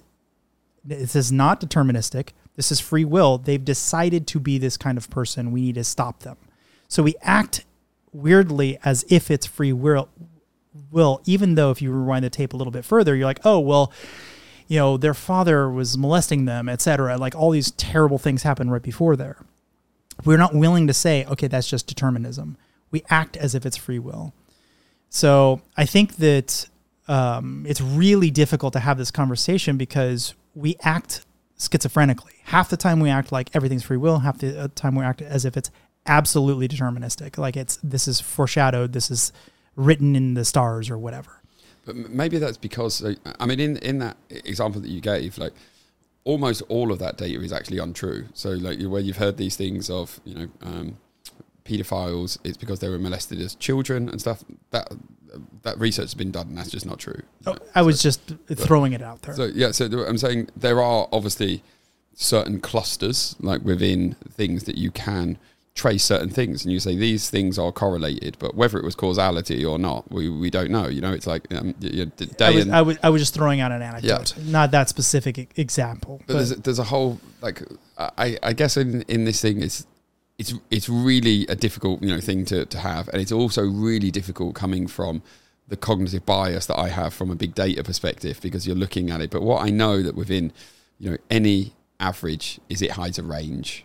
We know that, right? So it's like whenever you're seeing 70%, what you're actually, within that, when you look at it all in a graph, there's going to be some that's 90 and some that's 2%, and that sort of, there's going to be like all different things that are going to appear in that. And what you're seeing in that average is literally that, the average, the median of what you're seeing there. And I still think that this comes back down to like the way that we're taught of like, why do we seek this? And because we have this need of finding an answer, and that's why kind of I think that for hallucinating tapioca pudding, that sort of thing of like political ideologies and like why we side that, and rather than it be okay with imagining a system that we were taught to say we don't really know the answer to a lot of this stuff, like we don't even know whether the choices that you're making right now are determined based on your past experiences. We know that you're the collective sum of all your past experiences, but we have no idea whether you're making a choice right now, and that choice is sort of not your fault. you know, or whether that choice is entirely your fault, because we have a system that blames you for that choice, right? So then if we were to turn around and say, actually, that choice that 13-year-old kid, you know, is making at that point, that's not their fault, you know, that's then we need a totally different system of how like crime and punishment and how we deal with that's even that. more reason why we need to get in front of companies like Google, because if they're driving people's sentiment in one direction or another, if you believe there's any free will in the universe at all, and it's just determinism by virtue of inputs, you know, like what's coming into my eyeballs and my ear holes, then you might say, well, you probably shouldn't be looking at ads for porn, because that's probably going to send you down a weird path. Well, you don't want the porn industry to exist at all, you know, because of what that does. But then, you know, where do you even start to have these conversations with right people, here? You know, so it's just right here, right now, Richard. Come on.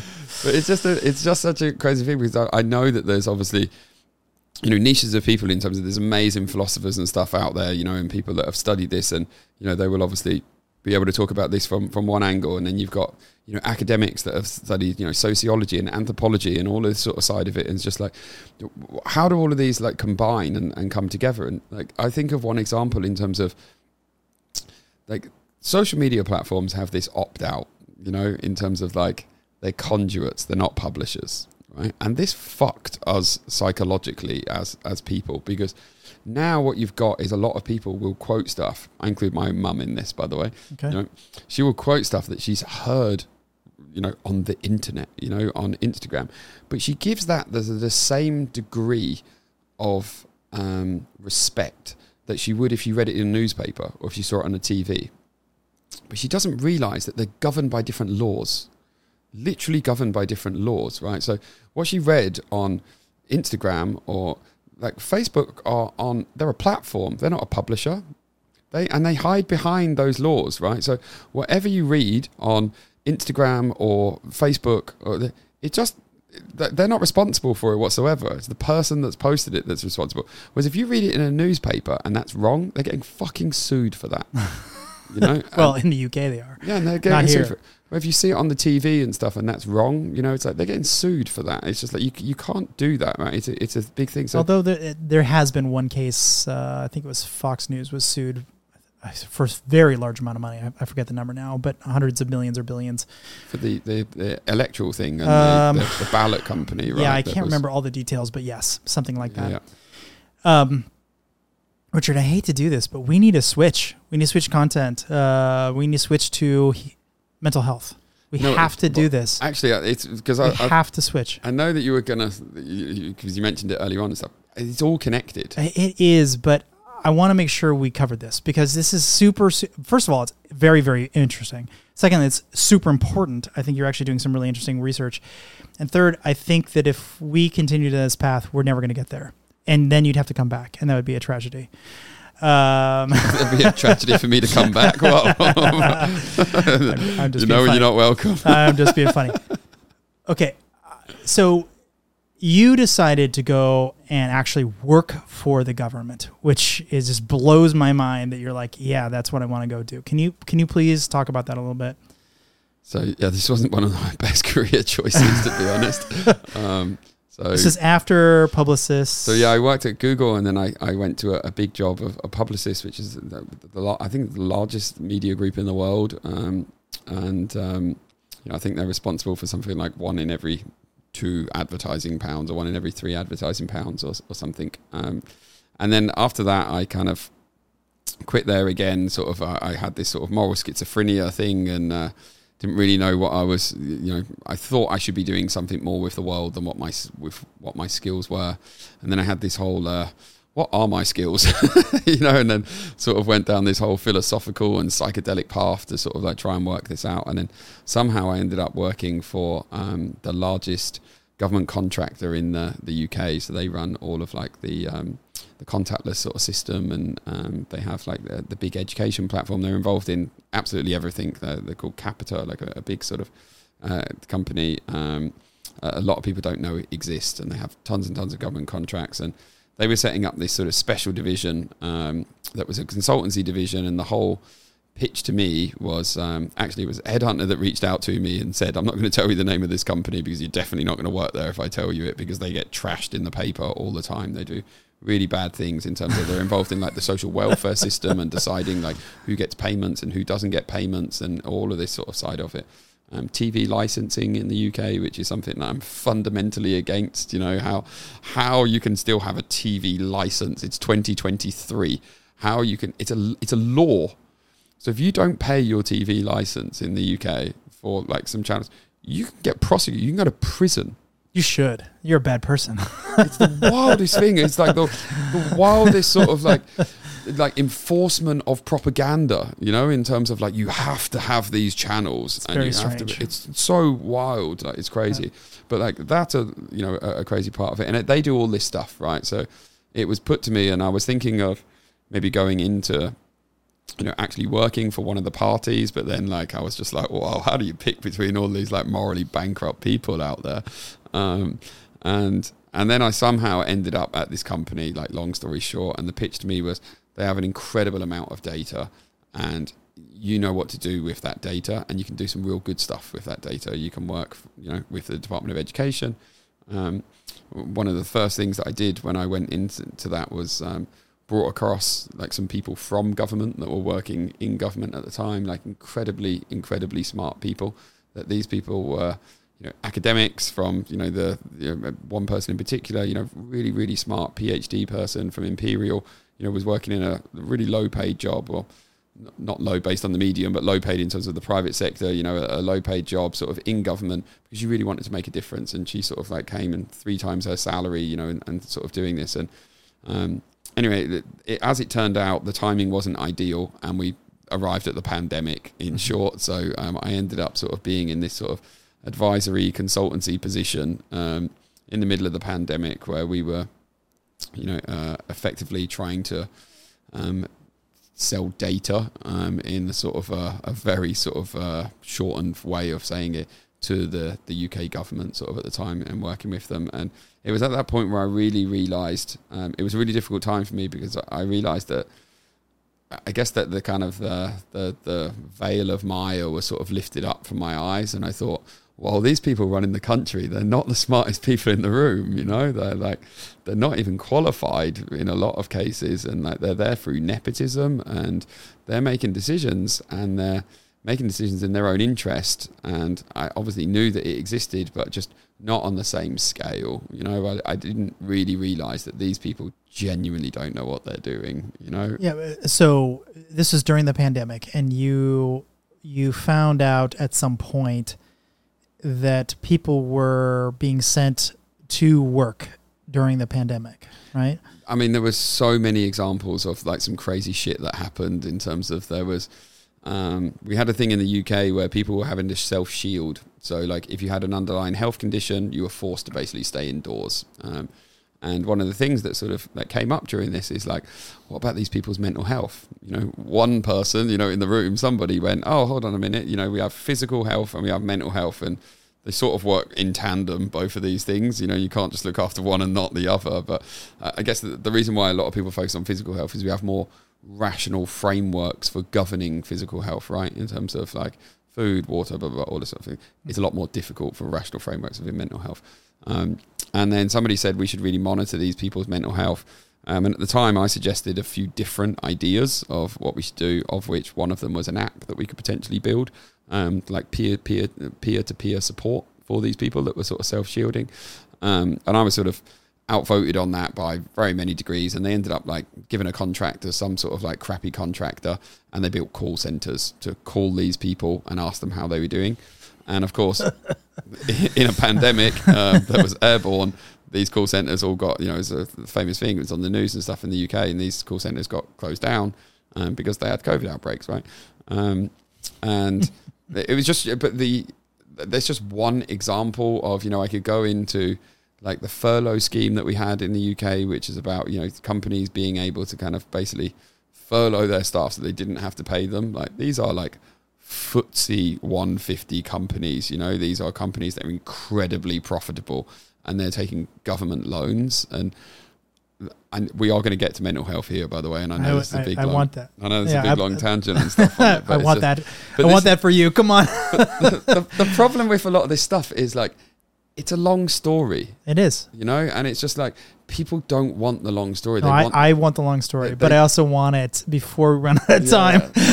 they want the sound bites, you know, and it's just like people don't want to go. No, I do want it. The reason why the world looks like this is because it's all this history beforehand, you know, and it's just they're like, no, I don't want to believe that. Just tell me about the last week. You know? And it's like, you got my attention. Come on. So you've got like a lot of like crazy shit that sort of decisions that they made that were just the most like just some really bad stuff. And the furlough scheme was, you know, these massive companies. You had kind of, you know, a football club, a Premier League football club in the UK that took a government loan. You know, they're fucking owned by billionaires. Like it's fantasy league football for billionaires. It's what they do on a Sunday with their mates, you know, if they're drinking buddies, and they're taking loans. And there's a way in which, like, government, you know, they try and dehumanize language.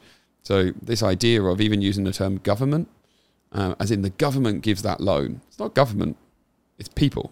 And it's mainly working class and poor people that give that loan, because the people that are really earning the money, they've got fucking tax havens and they're not paying any tax anyway.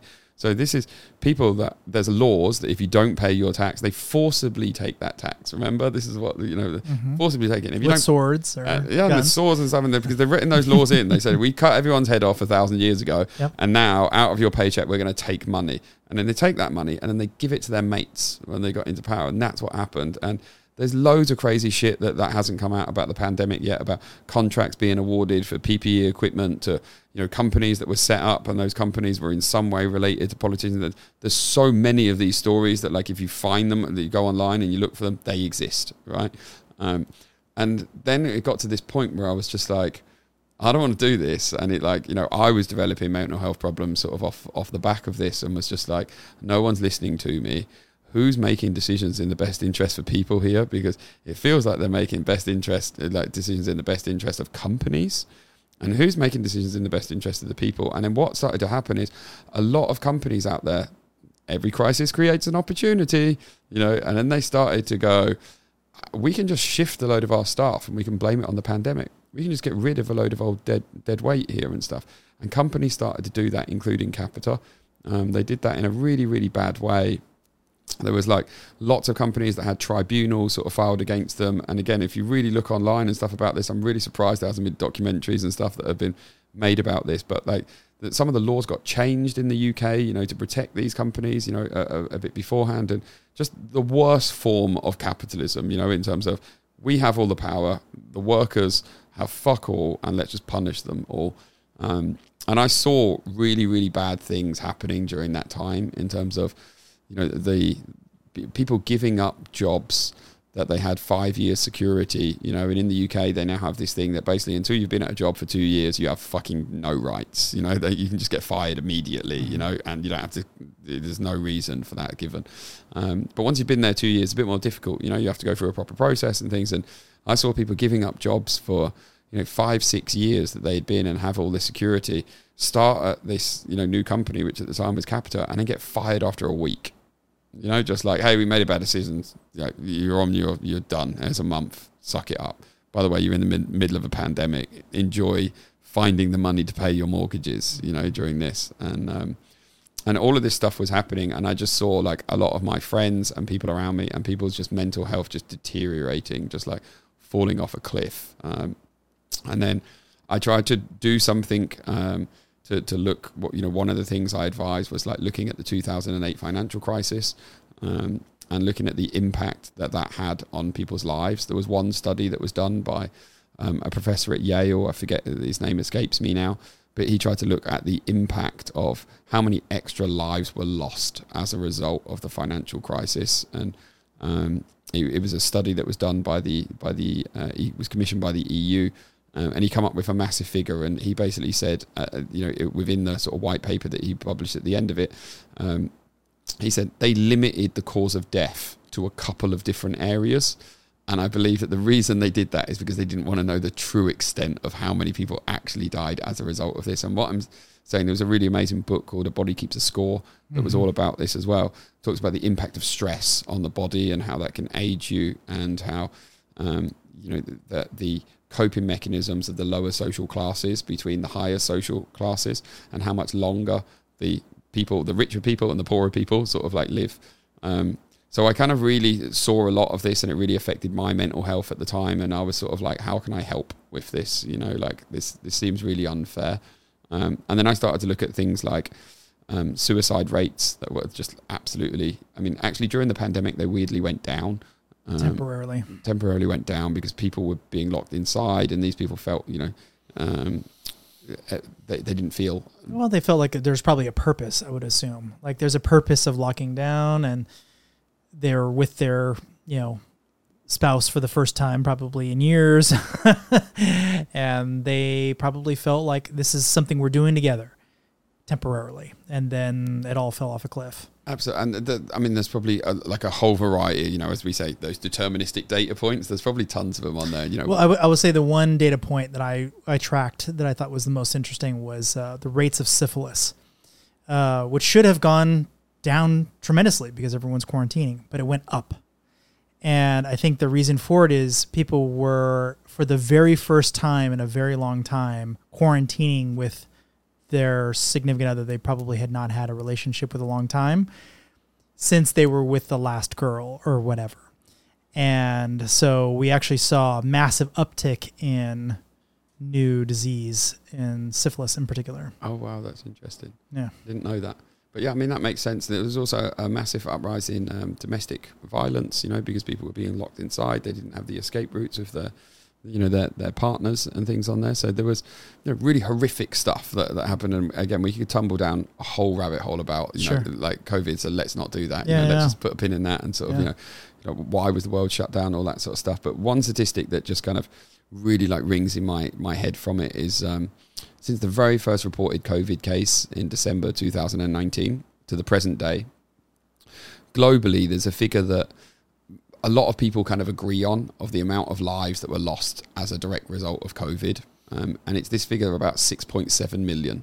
You hear it sort of quite a lot, and it seems a bit of a universal type figure that people sort of say now. During that same 3.5 year period, it's predicted that there was about 28 million people. So that's 6.7 versus 28 million people that lost their life as the result of a mental health condition. That was either direct suicide or associated to that, i.e. some overdose or addiction and stuff that was a direct result of that. 28 million versus 6.7 million. And you think we shut the whole world down because of COVID, and no one's even talking about this other side of it. Mental health conditions account for about 15% of the global burden of disease. They get less than 0.5% of global healthcare budgets. 0.5. They get less than 0.5, yet they account for 15% of global burden of disease. By the year 2030, depression is on track to be the leading cause of mortality globally. No one seems to be talking about that. It's not like on the news. There's not like big sort of charities and stuff that are out there and everyone's screaming about depression. I know there's more awareness. I get it. There's more awareness, but that awareness is quite simply just not translating into more investment in healthcare budgets. There's a whole variety of factors on this, but it's mainly one of the big reasons of this is mental health conditions disproportionately affect the working class and the lower classes as opposed to the higher classes. Or the higher socioeconomic groups, and that's mainly because the coping mechanisms, they have access to really good coping mechanisms. They have access to doctors. If they want to see a therapist, they just fucking go and see a therapist. If they need a break from their job, they just go on holiday. If they're getting sad syndrome because they don't have enough sunshine, they just book a flight and they go to the Bahamas, right? And then people talk about, look at what happens with the welfare system, and these people get they get their welfare and then they spend it on drugs and alcohol. It's because those people are working in factories. The reason why when you go to a supermarket and you can get food and it's on the shelves is because some people went to a factory and they stacked it, or some people stacked it on themselves, and some people did all of that. Like in that whole distribution system, there's a whole bunch of working class and lower class people that make all of that exist. And to get all the way back to the sort of Marx, on it, separating the worker from the means of production and stuff. If you ever go like Simone Weil did and sort of like work in one of these factories, what you can't do in that factory is think. You need to meet the quota. Look at Amazon and stuff on this, right? It's all about like fast. You have to meet the quota, and if you don't meet the quota, you get fired from it. It's really stressful, and these people earn fuck all money, and they don't have enough money for food and housing, and we're in this huge cost of living crisis. And then what do they turn to?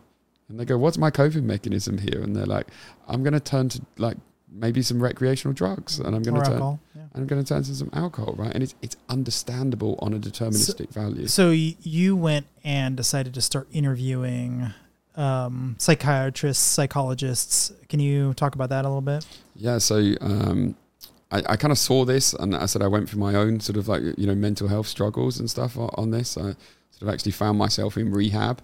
But like I sort of had like a sort of early midlife crisis, sort of like a complete sort of breakdown of just like what was going on. And it was kind of one of these points where, I mean, you now have the context of back earlier on in the conversation when I was saying about sometimes we just don't know the answers, and our education system teaches us that there's an answer for everything because that's what you get marked on. And when I started to look at or get exposed to sort of large scale government type decisions, I really looked and I went, whoa, there's no right answer here. Sometimes the answer is like, it's just wrong and it's slightly less wrong. It's just like, there's no good answer here.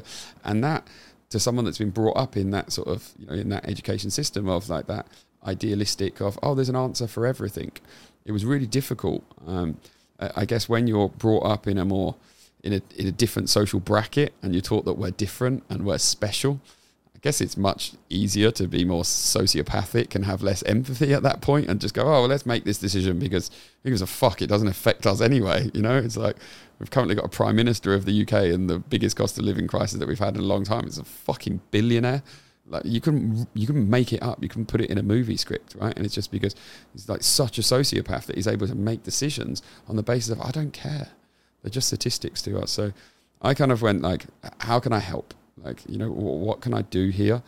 Is there any way of taking what I learned within the sort of big data and advertising industry and all of the deterministic stuff that we were talking about and going, can I help? Like, are people aware of this? What if people were aware of the amount of information that Facebook had on them? What could they do with it? Like there's 1,440 minutes in every single day. And I wonder if everyone knows what they do with those 1,440 minutes.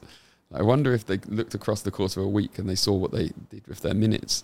I wonder if they would go, fuck, I really need to change my life and make better decisions. Now imagine that across a month or 6 months or a year. I'm giving people the benefit of the doubt that if they went, this is your life. It's right there. It's just a series of choices and this is what you're doing. I think people would make better decisions. And I think if people knew the impact that digital technology and social media was having on their lives, I think that they might think more about using it. So when you talk to these psychologists and psychiatrists, what was their process? So what was really sort of fascinating? You talked to 100 of them. I talked to it's probably way more than that now. Okay. A lot of them. And what was sort of fascinating about it was they all knew the problem. Like they weren't, it wasn't like you had to extract it out of them, it was like they knew the problem. Like quite simply, they just don't have enough data in which to make decisions from. It just doesn't exist. Like there's no X-ray machine that exists for mental health. There's no MRI for mental health. But you were telling me at one point, it's quite a while back, so I might get the statistic wrong, but something like 50% or whatever, very, very high percentage was misdiagnosed on the first visit. So I think the statistic's actually around 70%. Wow. So I think it's the sort of generally sort of quoted statistic is that it's worse than roll of the dice. So it's a bit different from that because like roll of the dice of roll of the dice obviously 1 in 6, like a coin flip like 1 in 2. But mental health conditions, like part of the problem with it is it's so subjective, even our understanding of it. So you can get really deep on this. They have something called the ICD-11 and the DSM-5 that are frameworks for understanding what are mental health conditions. So now I'm not going to knock those frameworks, right? They've obviously been, there's a lot of studies that have gone into it. Why not? I mean, it seems like they're not doing their job.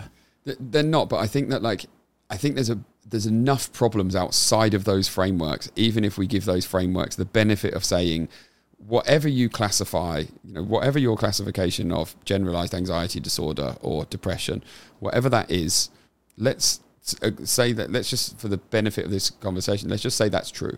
Now, the real problem is how they understand whether you fall into that bracket or the more pressing problem is how they understand whether you fall into that bracket.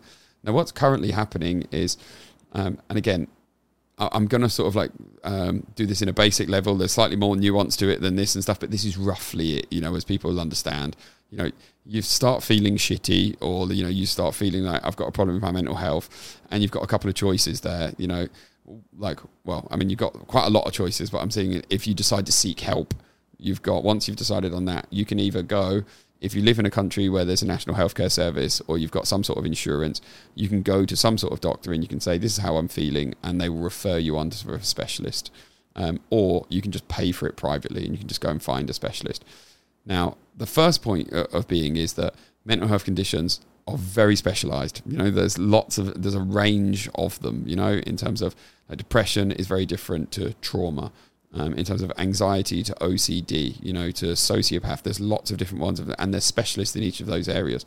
So if you recognize you have a problem, but you don't know what your problem is, you sort of just have to pick one, right? So then you go to one and then you sit down, and then what happens, think about it, right? So you've seen it in movies, you've seen it in TV programs and stuff, and you sit down, psychiatrist sits there with you, and then they ask you a bunch of questions, and you then answer those questions.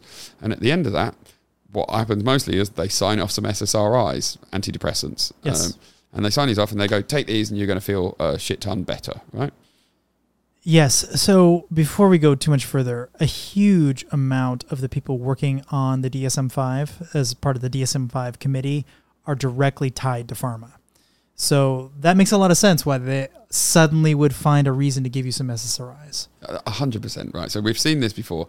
We've seen this not before, we've seen it now. The Sackler family and the oxycodone crisis, I think there's a statistic that something like 96% of heroin addicts start with an addiction to a prescription medication, right?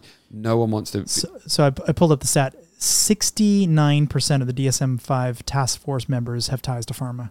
Okay, so that's pretty damning right there. Like, if you're trying to say, is there a holistic way to make this person better that doesn't involve very serious psychoactive drugs, maybe you don't look at DSM-5.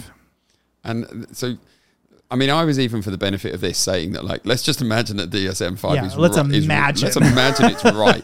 There's still so many problems I don't think with it from there. I don't think that's a good assumption, but all right, let's go ahead. The other side of it is saying that, I know it's wrong.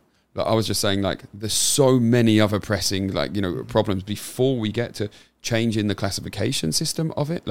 The reality of it is the entire system is wrong, right? But people don't want to know this, right? People don't want to know the reality of, hey, you're feeling depressed? Cool. It probably just means you're a good person.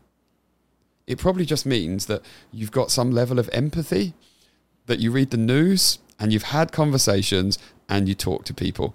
Because we're in the middle of this crazy cost of living crisis. There's a statistic that the 80 richest people in the world have the same combined wealth than the poorest 4 billion. That's a real statistic. There's real things that are happening in the world, and it's just that's a depressing thing. You're supposed to feel depressed at that point. These people that jump around, I just choose to be positive all the time. It's you're choosing to be delusional. That's a mental health condition. You're delusional. So it's just you're supposed to have a full emotional spectrum. Sometimes you're going to feel anxious because the fucking world's an anxious place. There's loads of sometimes you're going to feel depressed. No one wants to tell you that. What they want to tell you is you should be really happy. If you're not happy and you're not jazz hands all the time, you need some SSRIs. So that's just not fucking true. It's sometimes you need to cry. Sometimes you need to get angry, but just try not to hit anyone, don't hurt anyone when you're angry, you know, go to a boxing class or some shit like that, you know. It's hurt like, them. Yeah, it's just like, you know, like just like, don't do that, right? But don't hurt people in boxing class. But what's happening now is we've got this entire generation of people that are being sold these fucking lies of you need to be happy all the time. You're seeing these statistics, like here's a name that no one knows, Frances Haugen. I'm sorry if I pronounce your surname wrong, by the way. No one knows who that is, right? Yeah. She was a whistleblower that worked at Facebook.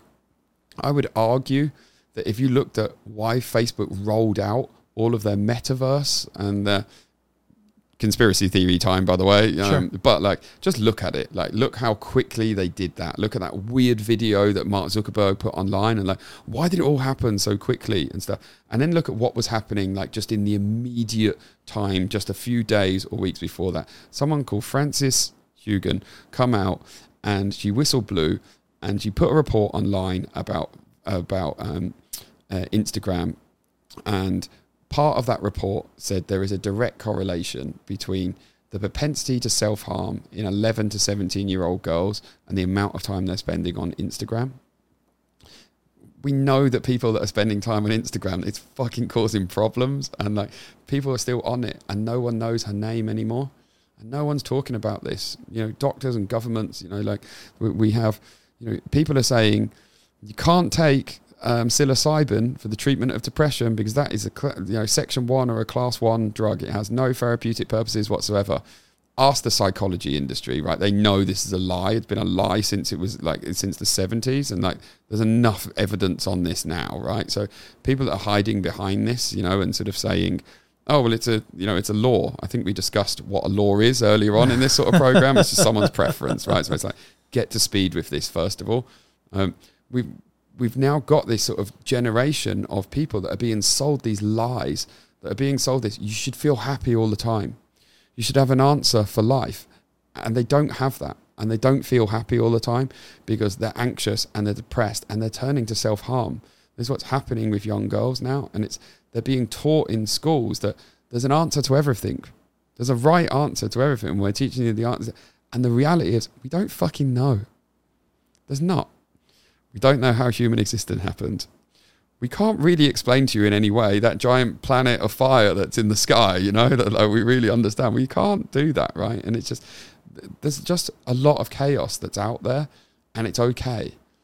And what's happened is people have sold us these lies, and because they've sold us these lies about being happy and, you know, that, you know, we should have this amazing fulfillment in life, and that, you know, we should be living these really amazing, happy Kardashian sort of lifestyles and stuff. And it's just like, break the Kardashians' life down, you know? It's just like, they're fucking deeply unhappy people, you know? It's just like, it's madness.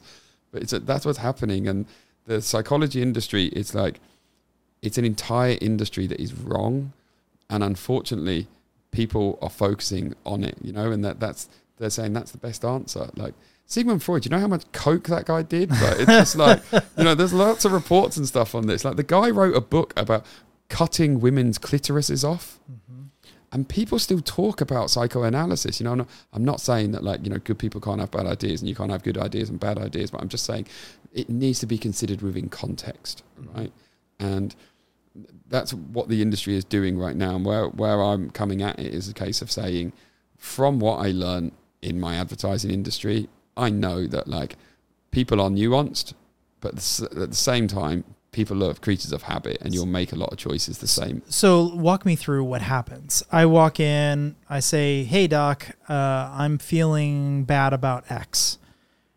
How does it go from that beginning conversation to the end of that meeting, maybe second, third, fourth meeting, where I'm now SSRIs, despite the fact I probably don't need them, or I'm told I'm afraid of elevators, even though I don't give a shit about elevators? Like, how is it swung so far away from whatever original problem I have? Like, how does that work? So it's not necessarily, I guess the point, I'll explain that, but one of the things I'd like to say is that, like, it's not necessarily that when you take SSRIs, you don't need them, because they will make you feel better, right? But it's in the same way as, like, if you've ever taken MDMA, like, it fucking feels amazing, you know? It's like, you know, you take it and, like, if you just want to feel happy all the time, it's just like, just take drugs all the time. It's like, you're telling me that, like, you know, heroin addicts and people that are, like, living in the street that are waking up. To be clear, the Arsenic Show does not advocate taking drugs all the time. I'm not saying that, but, like, I was Not being just specific ones.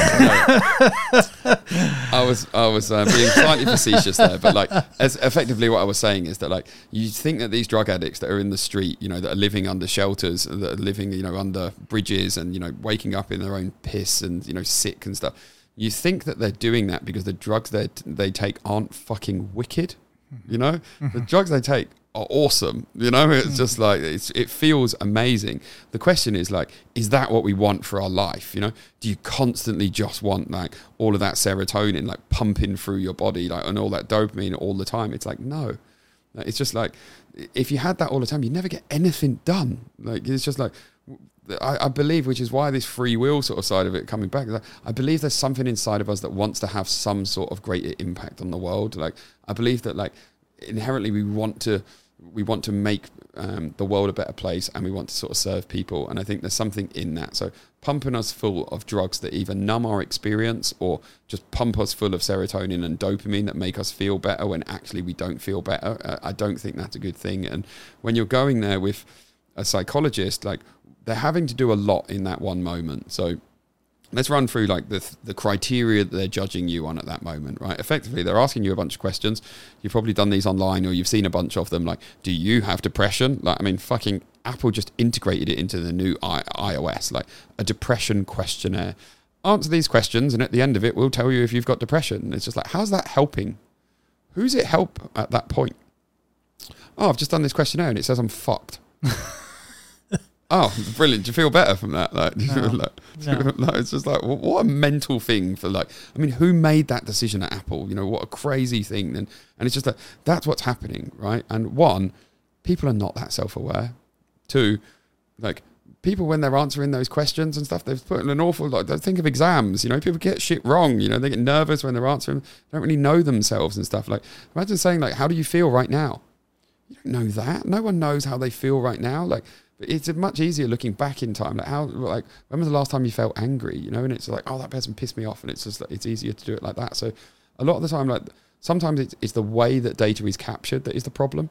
But like, what a psychiatrist, when you sit down with them, is roughly doing is they're judging you across a number of different categories. So, one is they're looking at cognition. So, cognition is what you think. So, what you think you feel. That's very different from what you feel. And there's an important distinction to be made there. Yeah, I think this is worth spending just a little minute on. One of the things I thought was most interesting that you were talking about is the question they ask, not necessarily in the intake, but the question that they ask afterwards. They basically ask, oh, how you feeling today? Or, you know, did you have a good day or whatever? Like, what's the problem with that? So it's the point of, right, so let's say you're sat with a psychiatrist right now.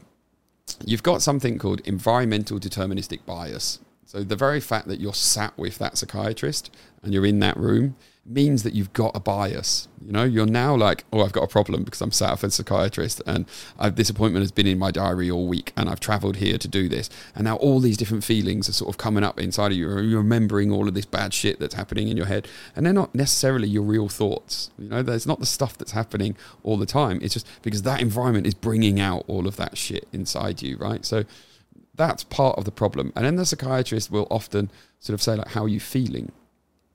And you think about what a strange question is that, you know, and it's just kind of like, how am I feeling in that moment? Yeah, I just got cut off in traffic. I'm pissed. And you're like, okay, I'm really pissed off. So now you spend, or like, you know, let's say a psychologist actually would be better, you know, more like a regular therapist that someone goes to on a day-to-day basis would be better than saying a psychiatrist, which sort of tends to come at the top, and then you know, you'd have a therapist sort of after that. But now you're sat with your therapist, and your therapist is getting paid per hour. Right? So let's remember that, right? That your therapist is getting paid per hour. They're not getting paid on outcome here, right? So and I'm not saying that people don't go into therapy for good purposes. I'm just saying the model, your business model, is you get paid per hour, right? So the more that person talks, sort of the less you have to do, right? Because like they would argue, the more data we're capturing and that we're analyzing that data. But I'll run through like why that's a sort of silly way of doing it. So now you say, right, I'm really pissed off about this. And then they say, tell us what just happened. And then you say, well, this guy just cut me off in traffic, as you just said. And then, you know, and then the therapist is like, well, you know, why did that annoy you? You know, tell me. And then you go through this whole thing, and then you get all of this out, and you talk about it for 45 minutes, and they're going to like interject with like little questions and stuff. And at the end of it, you vented like a lot, and then you high five your therapist and you go, thanks for that. And then you sort of walk out, and 20 minutes later, you then start to be really sad again, and you're really depressed, and you're like, oh, fucking hell. I don't think it was related to that. That guy cutting me You off. just wasted 45 minutes. And I just wasted the 45 minutes, and I just paid someone $200 for that.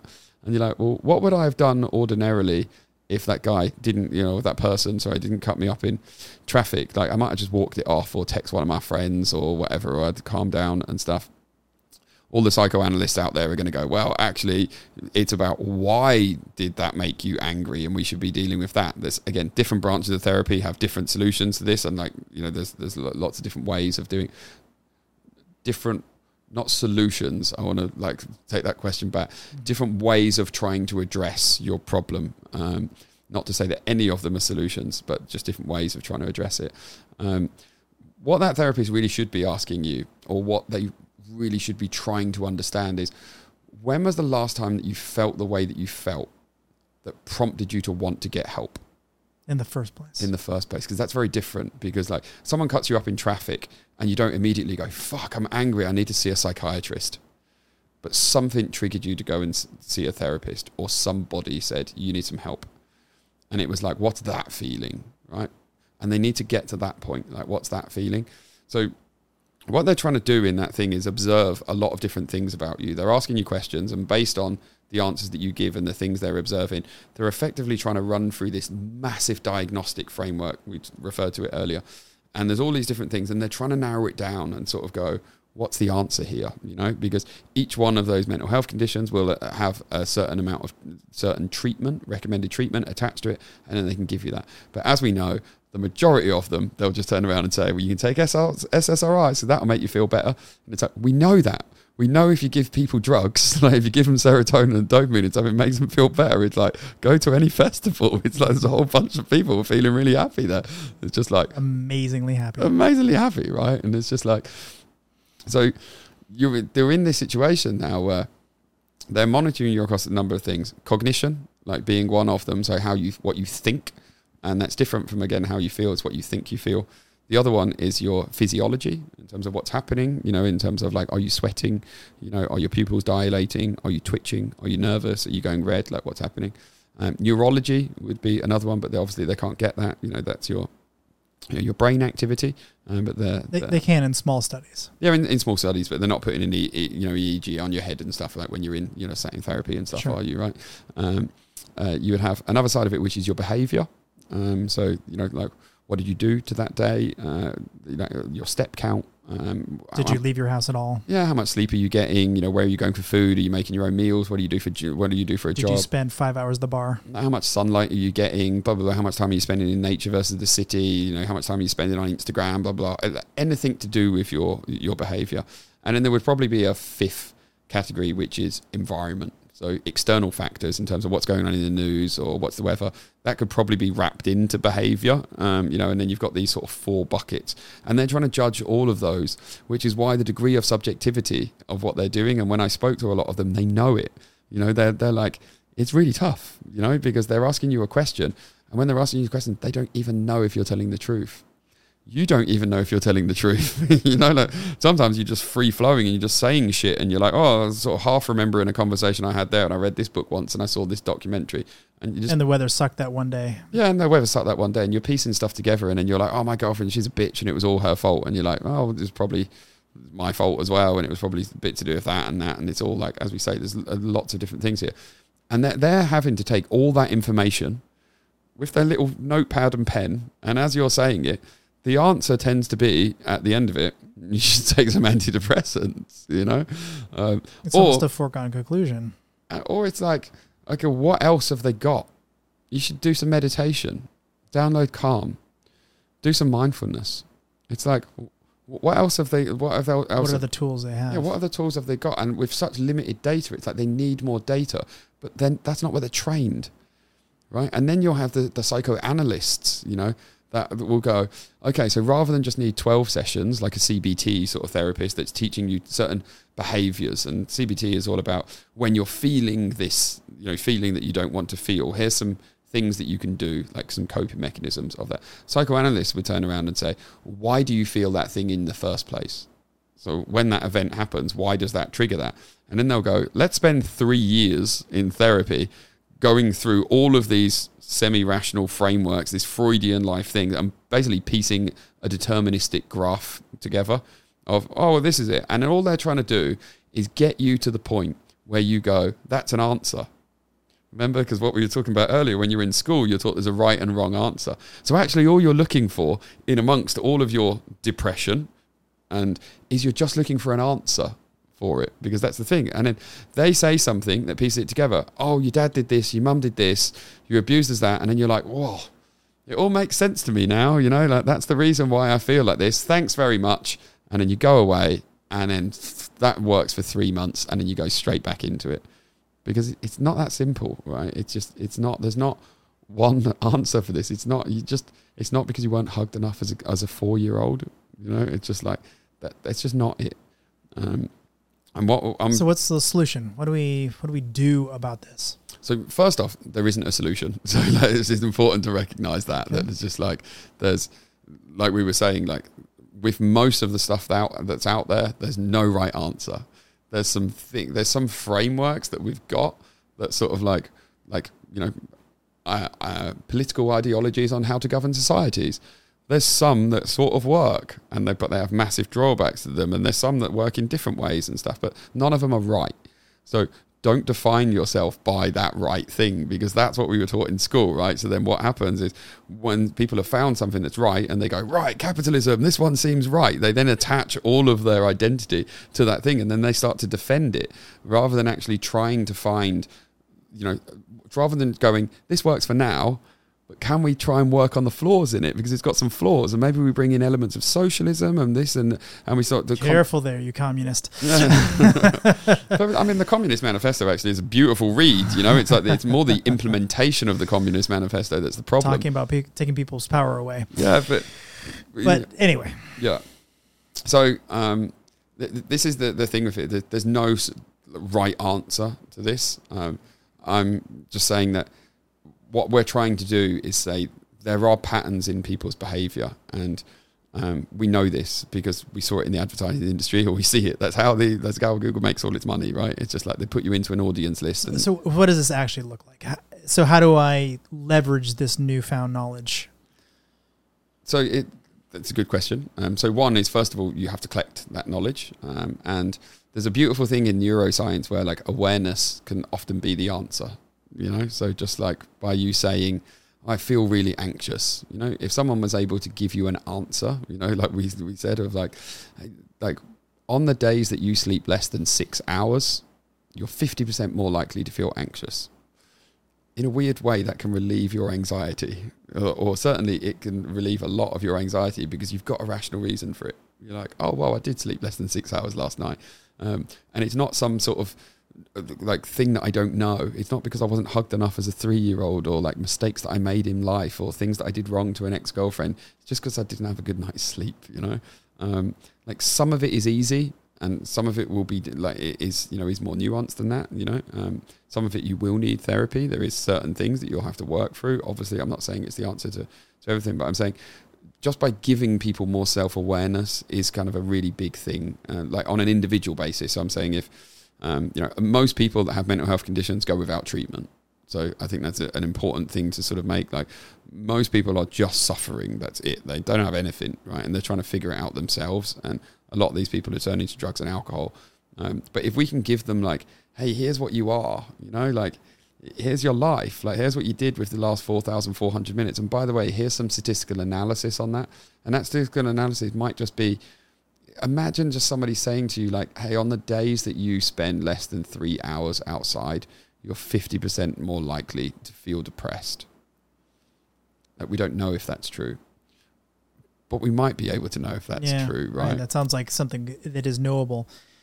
One other thing you were telling me about this quite a while back, but I think it's useful. If you took one suicidal person and you introduce them to another person who has similar suicide ideology or whatever, they are less likely to commit suicide, not more likely. Yeah. So how do you leverage that knowledge? So again, there's a change in behavior. So, people often when they're in the most desperate sort of thing is they internalize that. I meant to say ideation. Yeah. But, yeah. And they sort of internalize that, and they start to feel really alone, and they start to feel, shame, and they don't want to, they don't want to reach out for help. That's one of the barriers for people reaching out for help. Whereas that is one of those things, if you put two people with an eating disorder together, they're actually less likely to continue that eating disorder in a sort of weird, statistical way. Two suicidal people together, they're less likely to commit suicide and stuff in that thing because they feel less alone, and it's a change in behavior, and they can talk about it and they relate to someone. This is how group-based psychotherapy, which is one of the most proven forms of therapy, that's how this works. So if you think of like the Alcoholics Anonymous programs, and where people sit in a circle because they know that those people are their peers, they've all been through this before. I must say here, like as a caveat, like I'm not a trained psychologist or a psychiatrist. I'm a researcher, and this is just a whole variety of different research and stuff that I've done, and this is what's come out the back of that research. And I'm combining my statistical understanding of how audience lists are built within the advertising industry. And then I'm saying this works because these companies spend billions of pounds. Procter & Gamble spends over $4 billion every single year on advertising. And they spend that because they know it works. Well, and Google makes well over $100 billion a year. Obviously it works. Absolutely. Like it works. People would not put that much money into their systems. They find data points on you. They put it into audience lists. They sell you ads. You click on those ads and you buy products off the back of it. They know that works. It's a system. Like every time you've seen an ad on TV, or you've heard a jingle, or you've seen some sort of celebrity, like wearing a certain bag or a hat or something like that, that celebrity is being paid a shit ton of money because that brand is getting more money in return. Because by you seeing that celebrity on there, you're buying that bag. I'm saying we know this data works in this industry. I'm saying let's apply this. All I'm saying is let's apply it to the mental health industry. Let's just say the same level of data. Let's just bring that in, and let's, rather than that psychiatrist or that psychologist at the beginning of that session start to ask you a bunch of questions and subjectively be trying to judge it like there's some sort of poker player. Let's just get them to say, what do we know about you?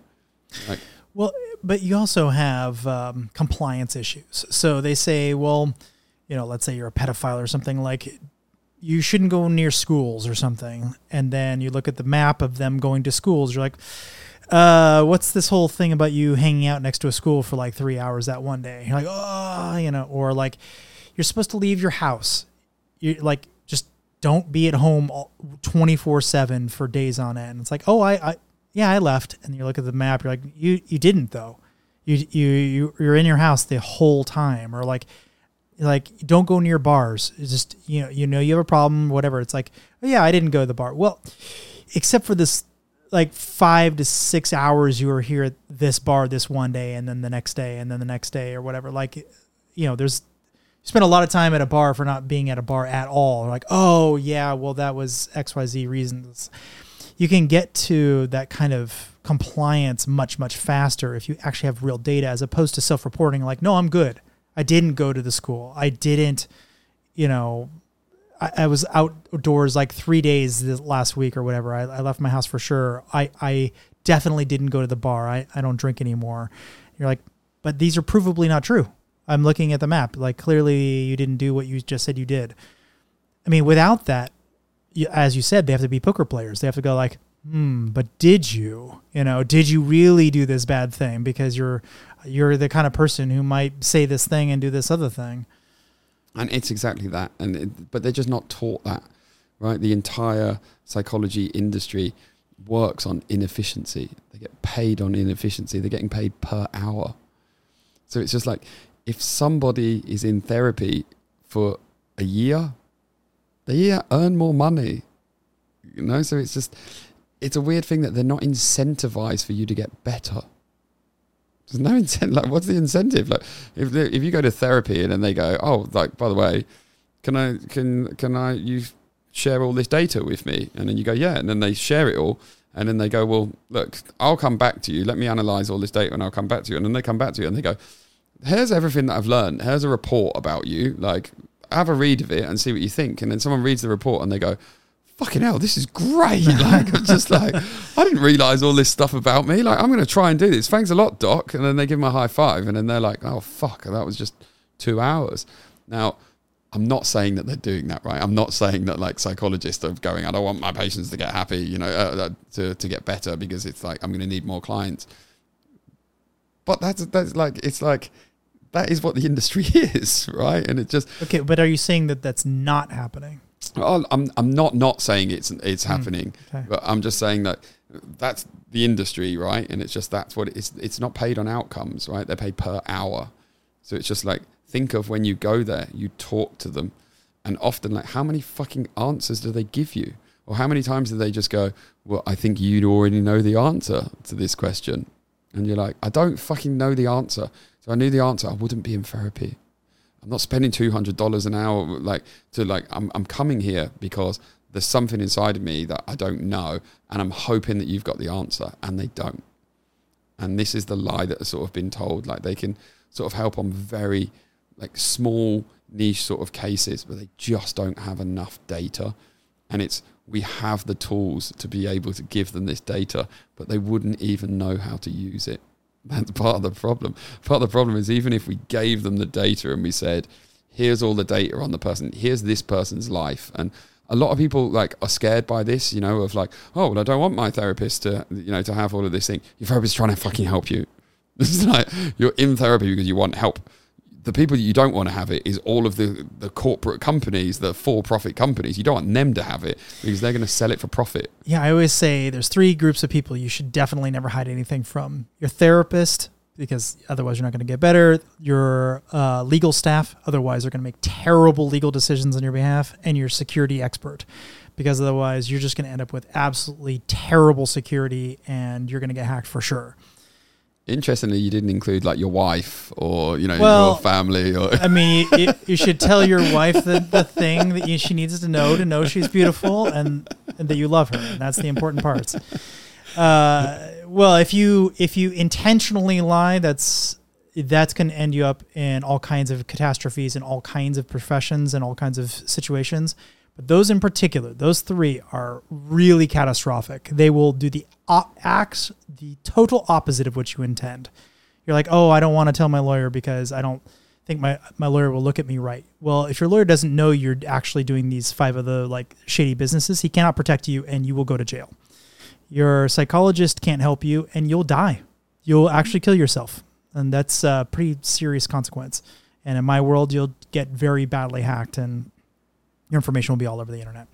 Yeah. So I think these are all the unintended consequences of lying, or of not necessarily lying in the truly malicious sense, but I think more in the sense you're talking about. Like, I got cut off in traffic.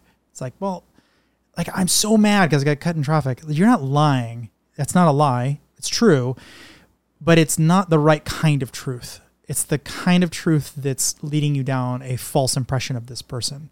And so you need to ask the right questions to get to the real answers. And that's what I think is missing from the DSM-5 and the current status. With the DSM-5 and, to go on to that, it's a case of the degree of subjectivity within that doesn't need to exist now because there's so much data that's out there. And it's just, these companies are collecting it. Like, these companies, they know it. That's the thing. They know, like Spotify can understand from someone's music habits whether they've got depression or not. They're not going to tell you that. You know, they're not going to publicly release it and say, yeah, we know this, because people will be scared as fuck about it. Like, Facebook can understand through the way that people are interacting on their platform whether relationships are going to end and marriages are going to end before the people. And then some people start to go, why am I being served dating ads right now? Like, I know people that this has happened, right? They've started to have problems in their relationship and they've started to get dating ads. And you're like, this is what these companies are. There's no morals in these companies. A company doesn't have any morals because a company doesn't exist. It's just a piece of paper.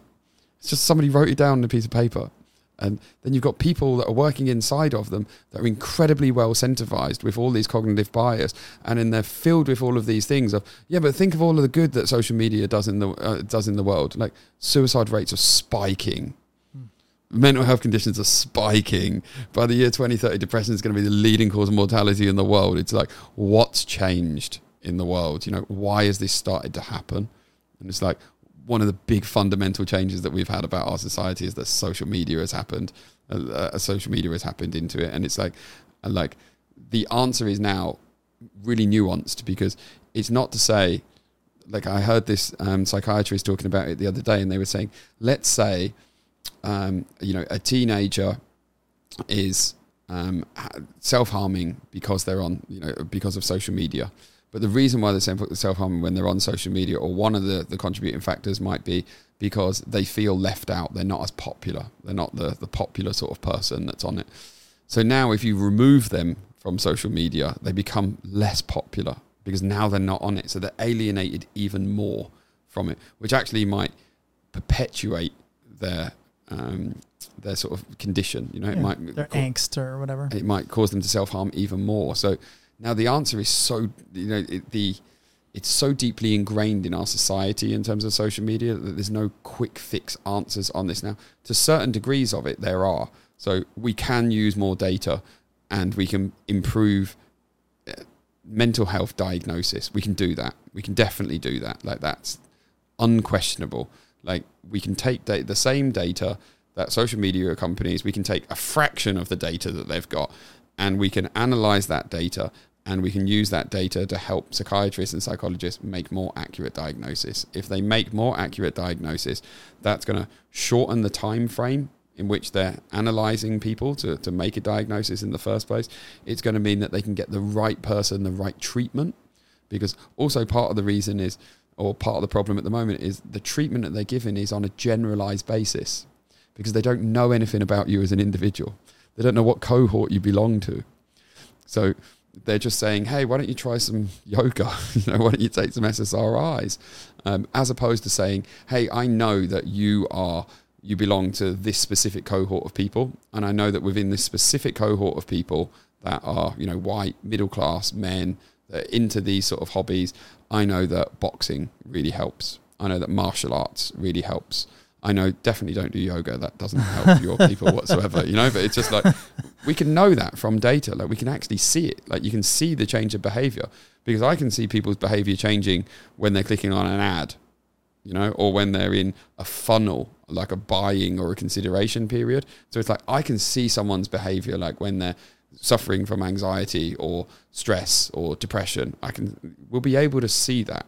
At the moment, it's just the people that have access to that data, these walled gardens that are these companies, they're not fucking going to give you that data. You think Google and Apple are going to like freely start to give like charities and depression and mental health charities, or research into access to their data? No, because they're petrified that those people are going to find correlations in their data, and then people are going to close all of their accounts down and their companies are going to go bust. So of course they're hiding it behind walled gardens, which is why we were saying earlier on that it's really easy to focus on physical health, because we've got frameworks in place for that. You can see it, physical health. If I start getting fat or whatever, it's just like, hey, I can see that. We know what's contributing to that. Whereas with mental health, it's really difficult. You can't see it.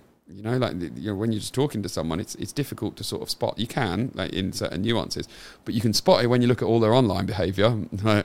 Once you've got all their digital data, you can see it. You can just plot it on a graph. This. Yes. It's just, you plot it on a graph and you can look at it and you go, that person's got depression. So what's the so what? What are you going to do with this idea? So it's now like, beyond an idea. It's been sort of, a few years that sort of been, working on this in terms of the research. We've formulated it into an understanding of what we'll do with, an understanding of what we'll do with it, like how we can help with it. Part of the problem of this has been that, a project like this and sort of the scale that we want to do it at, like, it requires a lot of funding to do it. Like, it's not a, hey, let's build, give us big data. Yeah, give us 300 grand, let's build Calm, which is essentially, let's hire Matthew McConaughey reading you bedtime stories, stick it in an app and charge you £10 a month for it. It's not this, right? We're trying to do the evaluation framework behind it, so the context of it. So you have people oh, I need to walk my 10,000 steps a day. Why? What happens when you don't?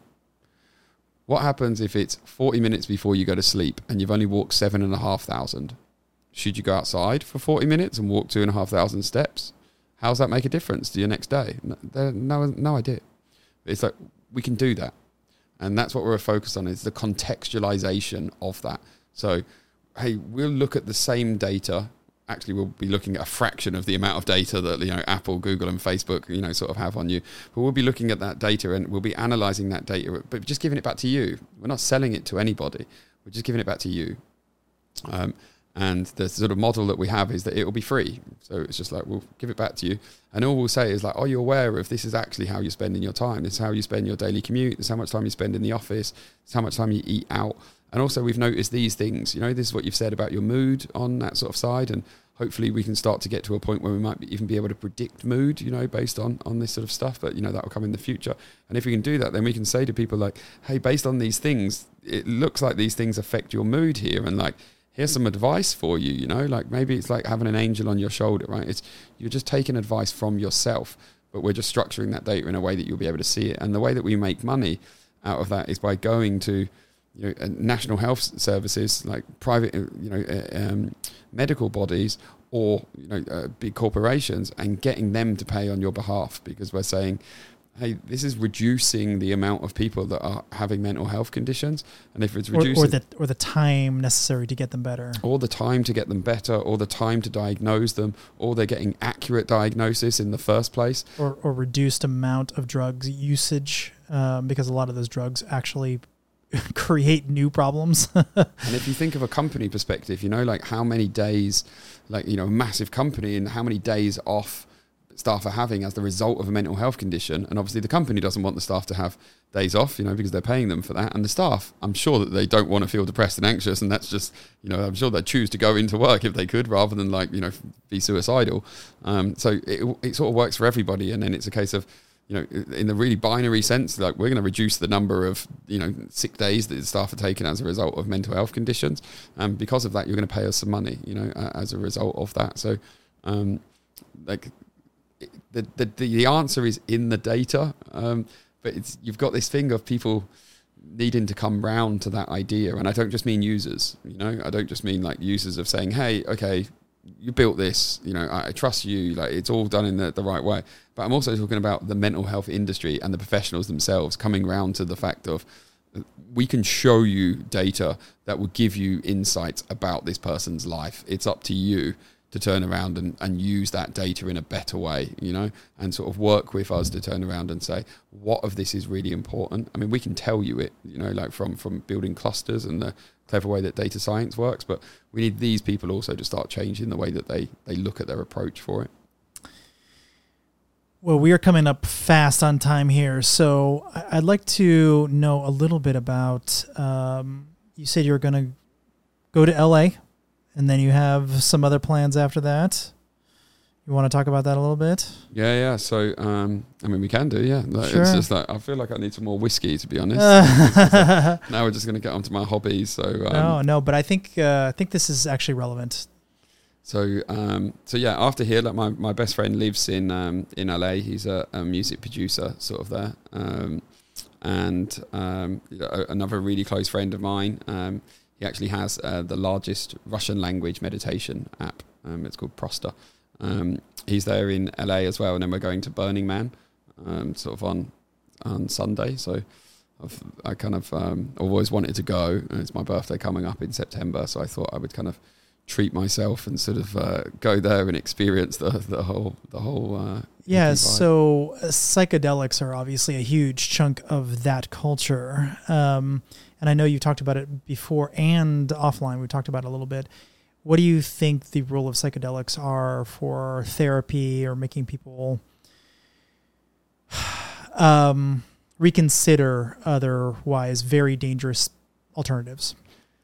So I like the fact that you said we're coming up to the end of time, and then you just went psychedelics. Let's do that. I think the thing is, I think it is relevant. I know, man. We got the time. All right, we could do another 3 hours. We're gonna have to do another. We could do another 3 hours, but give us a teaser on what the next 3 hours are going to look like. Well, I think with the whole psychedelic thing, again, people need to understand where that comes from. I can give like a brief sort of history lesson sort of this, but it's really important to understand it. And, why the context of everything that we spoke about before, like it might not seem like it's linked, but everything's interconnected. You talked about quantum and quantum entanglement, and like how like two particles in different space, in different places and space and stuff can still be connected, right? And I had this really, like, just for people about quantum entanglement, I had this really sort of like crappy sort of explanation of an analogy of this earlier on for people that don't know, but I kind of think on a really basic level, it's a little bit like opening up a completely random shoebox and just finding a left shoe in there, because that somewhere in the world there is the right shoe of that, which means that they are still interconnected even though they're at totally different spaces. And that's a terrible analogy of quantum entanglement. But I like it anyway. Yeah, okay. But it's sort of like, for no one that's heard of it, like it's sort of like roughly in the quantum mechanics realm. So first of all, you have to understand like where psychedelics come from and why there is like a class 1 or a section 1 drug. And so we could talk about just one example of this in terms of MDMA, like Dr. Shulgin, a Russian pharmacologist that sort of invented MDMA. It was specifically synthesized for PTSD, for soldiers that were coming back from the Vietnam War. And then it was made a class 1, like a section 1 drug, no therapeutic purposes whatsoever, even though almost all the trials that had been done with MDMA had said there is benefit in this, We could really go down a rabbit hole and bring up Timothy Leary and the whole sort of psychedelic movement. Timothy Leary was a big sort of proponent of psychedelics, was one of the people in sort of, the 60s and sort of 70s that sort of led that movement. He used to be a professor at Harvard, and he was one of the people that when the government tried to sort of, tried to ban this, he was taking it all the way to the Supreme Court, and was saying like, this is absolutely mental, like what you're doing here. And there's a whole sort of history of this. I'm going to do a really brief sort of like 2 minutes, trying to crush this all into 2 minutes as like a bit of a teaser and stuff of it. But there was a lady called Mary Sabina, and she, Mexican lady, she was lived in a small town that I forget the name of. I think it's called Santa Maria, but don't quote me on that. It's in Puerto Escondido. And there was a part-time pharmacologist from New York that heard about this lady and that had these mystical powers to get people closer to the answers of the universe and connecting to kind of the true meaning of life. So he went down, I think this was in around 1958 or so, but again, don't quote me exactly on the date. And he went down to Puerto Escondido and he sought out this lady, Mary Sabina, and he asked her if she could give him some of these, these magical things. And she did it in this, a ceremonial environment. And what she gave him was magic mushrooms. The active ingredient in magic mushrooms is psilocybin. Psilocybin is the drug that's being used right now. Trials all around the world, UCL, all across America and stuff. This at some point, will be hopefully legalized with purposes of depression. They've had amazing results in this. You can find it online. But this person went and tried this, and they did it in a thing that was very indigenous, very part of the Mexican sort of culture and in their tradition and culture for generations and generations before. And they did this on this kind of spiritual sort of path of kind of when they really needed to kind of connect to their next mission in life or what's their meaning of it. He had this experience and then he came back and wrote an article about this. This article ended up getting published on the front page of Life magazine. And Life magazine was the world's biggest selling magazine at the time. So I think this is 1958. It turned out that person was the CEO of JP Morgan. And all of this, like, it almost sounds too unbelievable for it to be real, but it's like truth is stranger than fiction. And then because of this article, then all of these people started to descend on this town, and this whole thing of the hippie and free love movement that you heard in the 1960s, this is basically the inception point of that. It actually, as the yin and yang of life goes, and like most things in this, like there's no right answer to it. It ends really sad. Loads of these Westerners sort of like descended onto this town. Mary Sabina was sort of giving them psilocybin, introducing them to it. So she thought it was a good thing to introduce this to Western culture. The village ended up like burning her house down, chasing her out the village. It was a really sad thing because they saw it as like giving the Western sort of people were basically taking something that was really meaningful as part of their culture, and then they basically just recreationally abused it. You know, they threw festivals and they started to fuck each other in fields and listen to music and stuff and talk about like, yeah, it's good vibes, man, and stuff. And like, that's not what it was about, right? It was about, you know, your true meaning of life, you're connecting to nature and this sort of side of it. Out the back of that, you then had lots of studies that were done with regards to psilocybin. You had like in terms of LSD was sort of synthesized off the back of this. You then in other indigenous communities, you had peyote, mescaline. Leary was LSD, right? Yeah, Leary was LSD. Huberman was LSD. So they were all. I mean, Leary was a professor at Harvard, and he just sort of got into this because he saw the results that it was having. There's trials that have been done now with regards to psilocybin. So all of this was basically happening. And what happened with the psychedelic thing is it got very much tied into the anti-war movement of the 1960s, because it was like very hippie and free love and this sort of thing. And they were all kind of against the Vietnam War, right? But they were against any type of war on it. And then the government at the time, in terms of Nixon, Reagan and stuff, they come down really hard on this because those drugs got associated with anti-war and anti-Vietnam, and they saw it as an attack on establishment. So then they were like, okay, we need to shut this down, you know? And there was lots of kind of like, there's loads of documentaries that have been made about this and stuff, and there's loads of things. It's not just me sort of ad-libbing and stuff here. You can really like look into the research of this and why it's really important to kind of just be aware of what's out there, you know, be aware of what is a law. So what they did was they made all of these drugs, illegal, and that was really an attack on this sort of the anti-war movement of this. Still, there was, you know, underground movements. A lot of these, you know, researchers and professors and really, you know, senior, you know, scientists that are in this space, they kept those movements alive. You know, and now it's sort of been come back in. But, you know, that was why there was a war on drugs that were declared as well. And again, when you look into the politics of this, and where you were talking about, you know, a lot of the people that sat on the DSM-5, you know, working at pharma companies, when you look at the war on drugs, a lot of the former presidents and stuff, there was an inordinate amount of taxpayer money in the US and in all countries goes towards military equipment. It's really difficult to justify lots of tax money going in to funding innovation within military when you don't have a war. Mm-hmm. So then they needed some sort of war. So the war on drugs, that's an ongoing war. And then obviously you can just keep funding it from there. So, I mean, again, we would need 5 or 6 hours to go down this rabbit hole. So look, I will commit to doing this again. Okay, how about you? Yeah, no, I'm down. Yeah, okay. We'll need more whiskey next time. And like, maybe we actually bring some psychedelics in. That might be fun. You know? We'll have to see about that one, but I have some ideas about that. We're doing our snakes show from like an ayahuasca ceremony or something. Oof. Richard, thank you so much for doing this. How do people get in touch with you and reach out and meet you?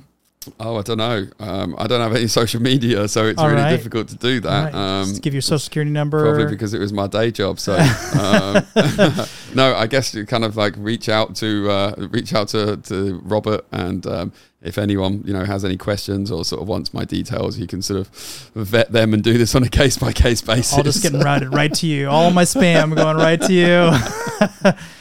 Richard, thank you so much for doing this, man. I really appreciate it. And have a good time. Amazing. We'll see you when you get back. Thank you so much. No, it was nice to be here, and thanks for inviting me. Yeah, thank you, brother.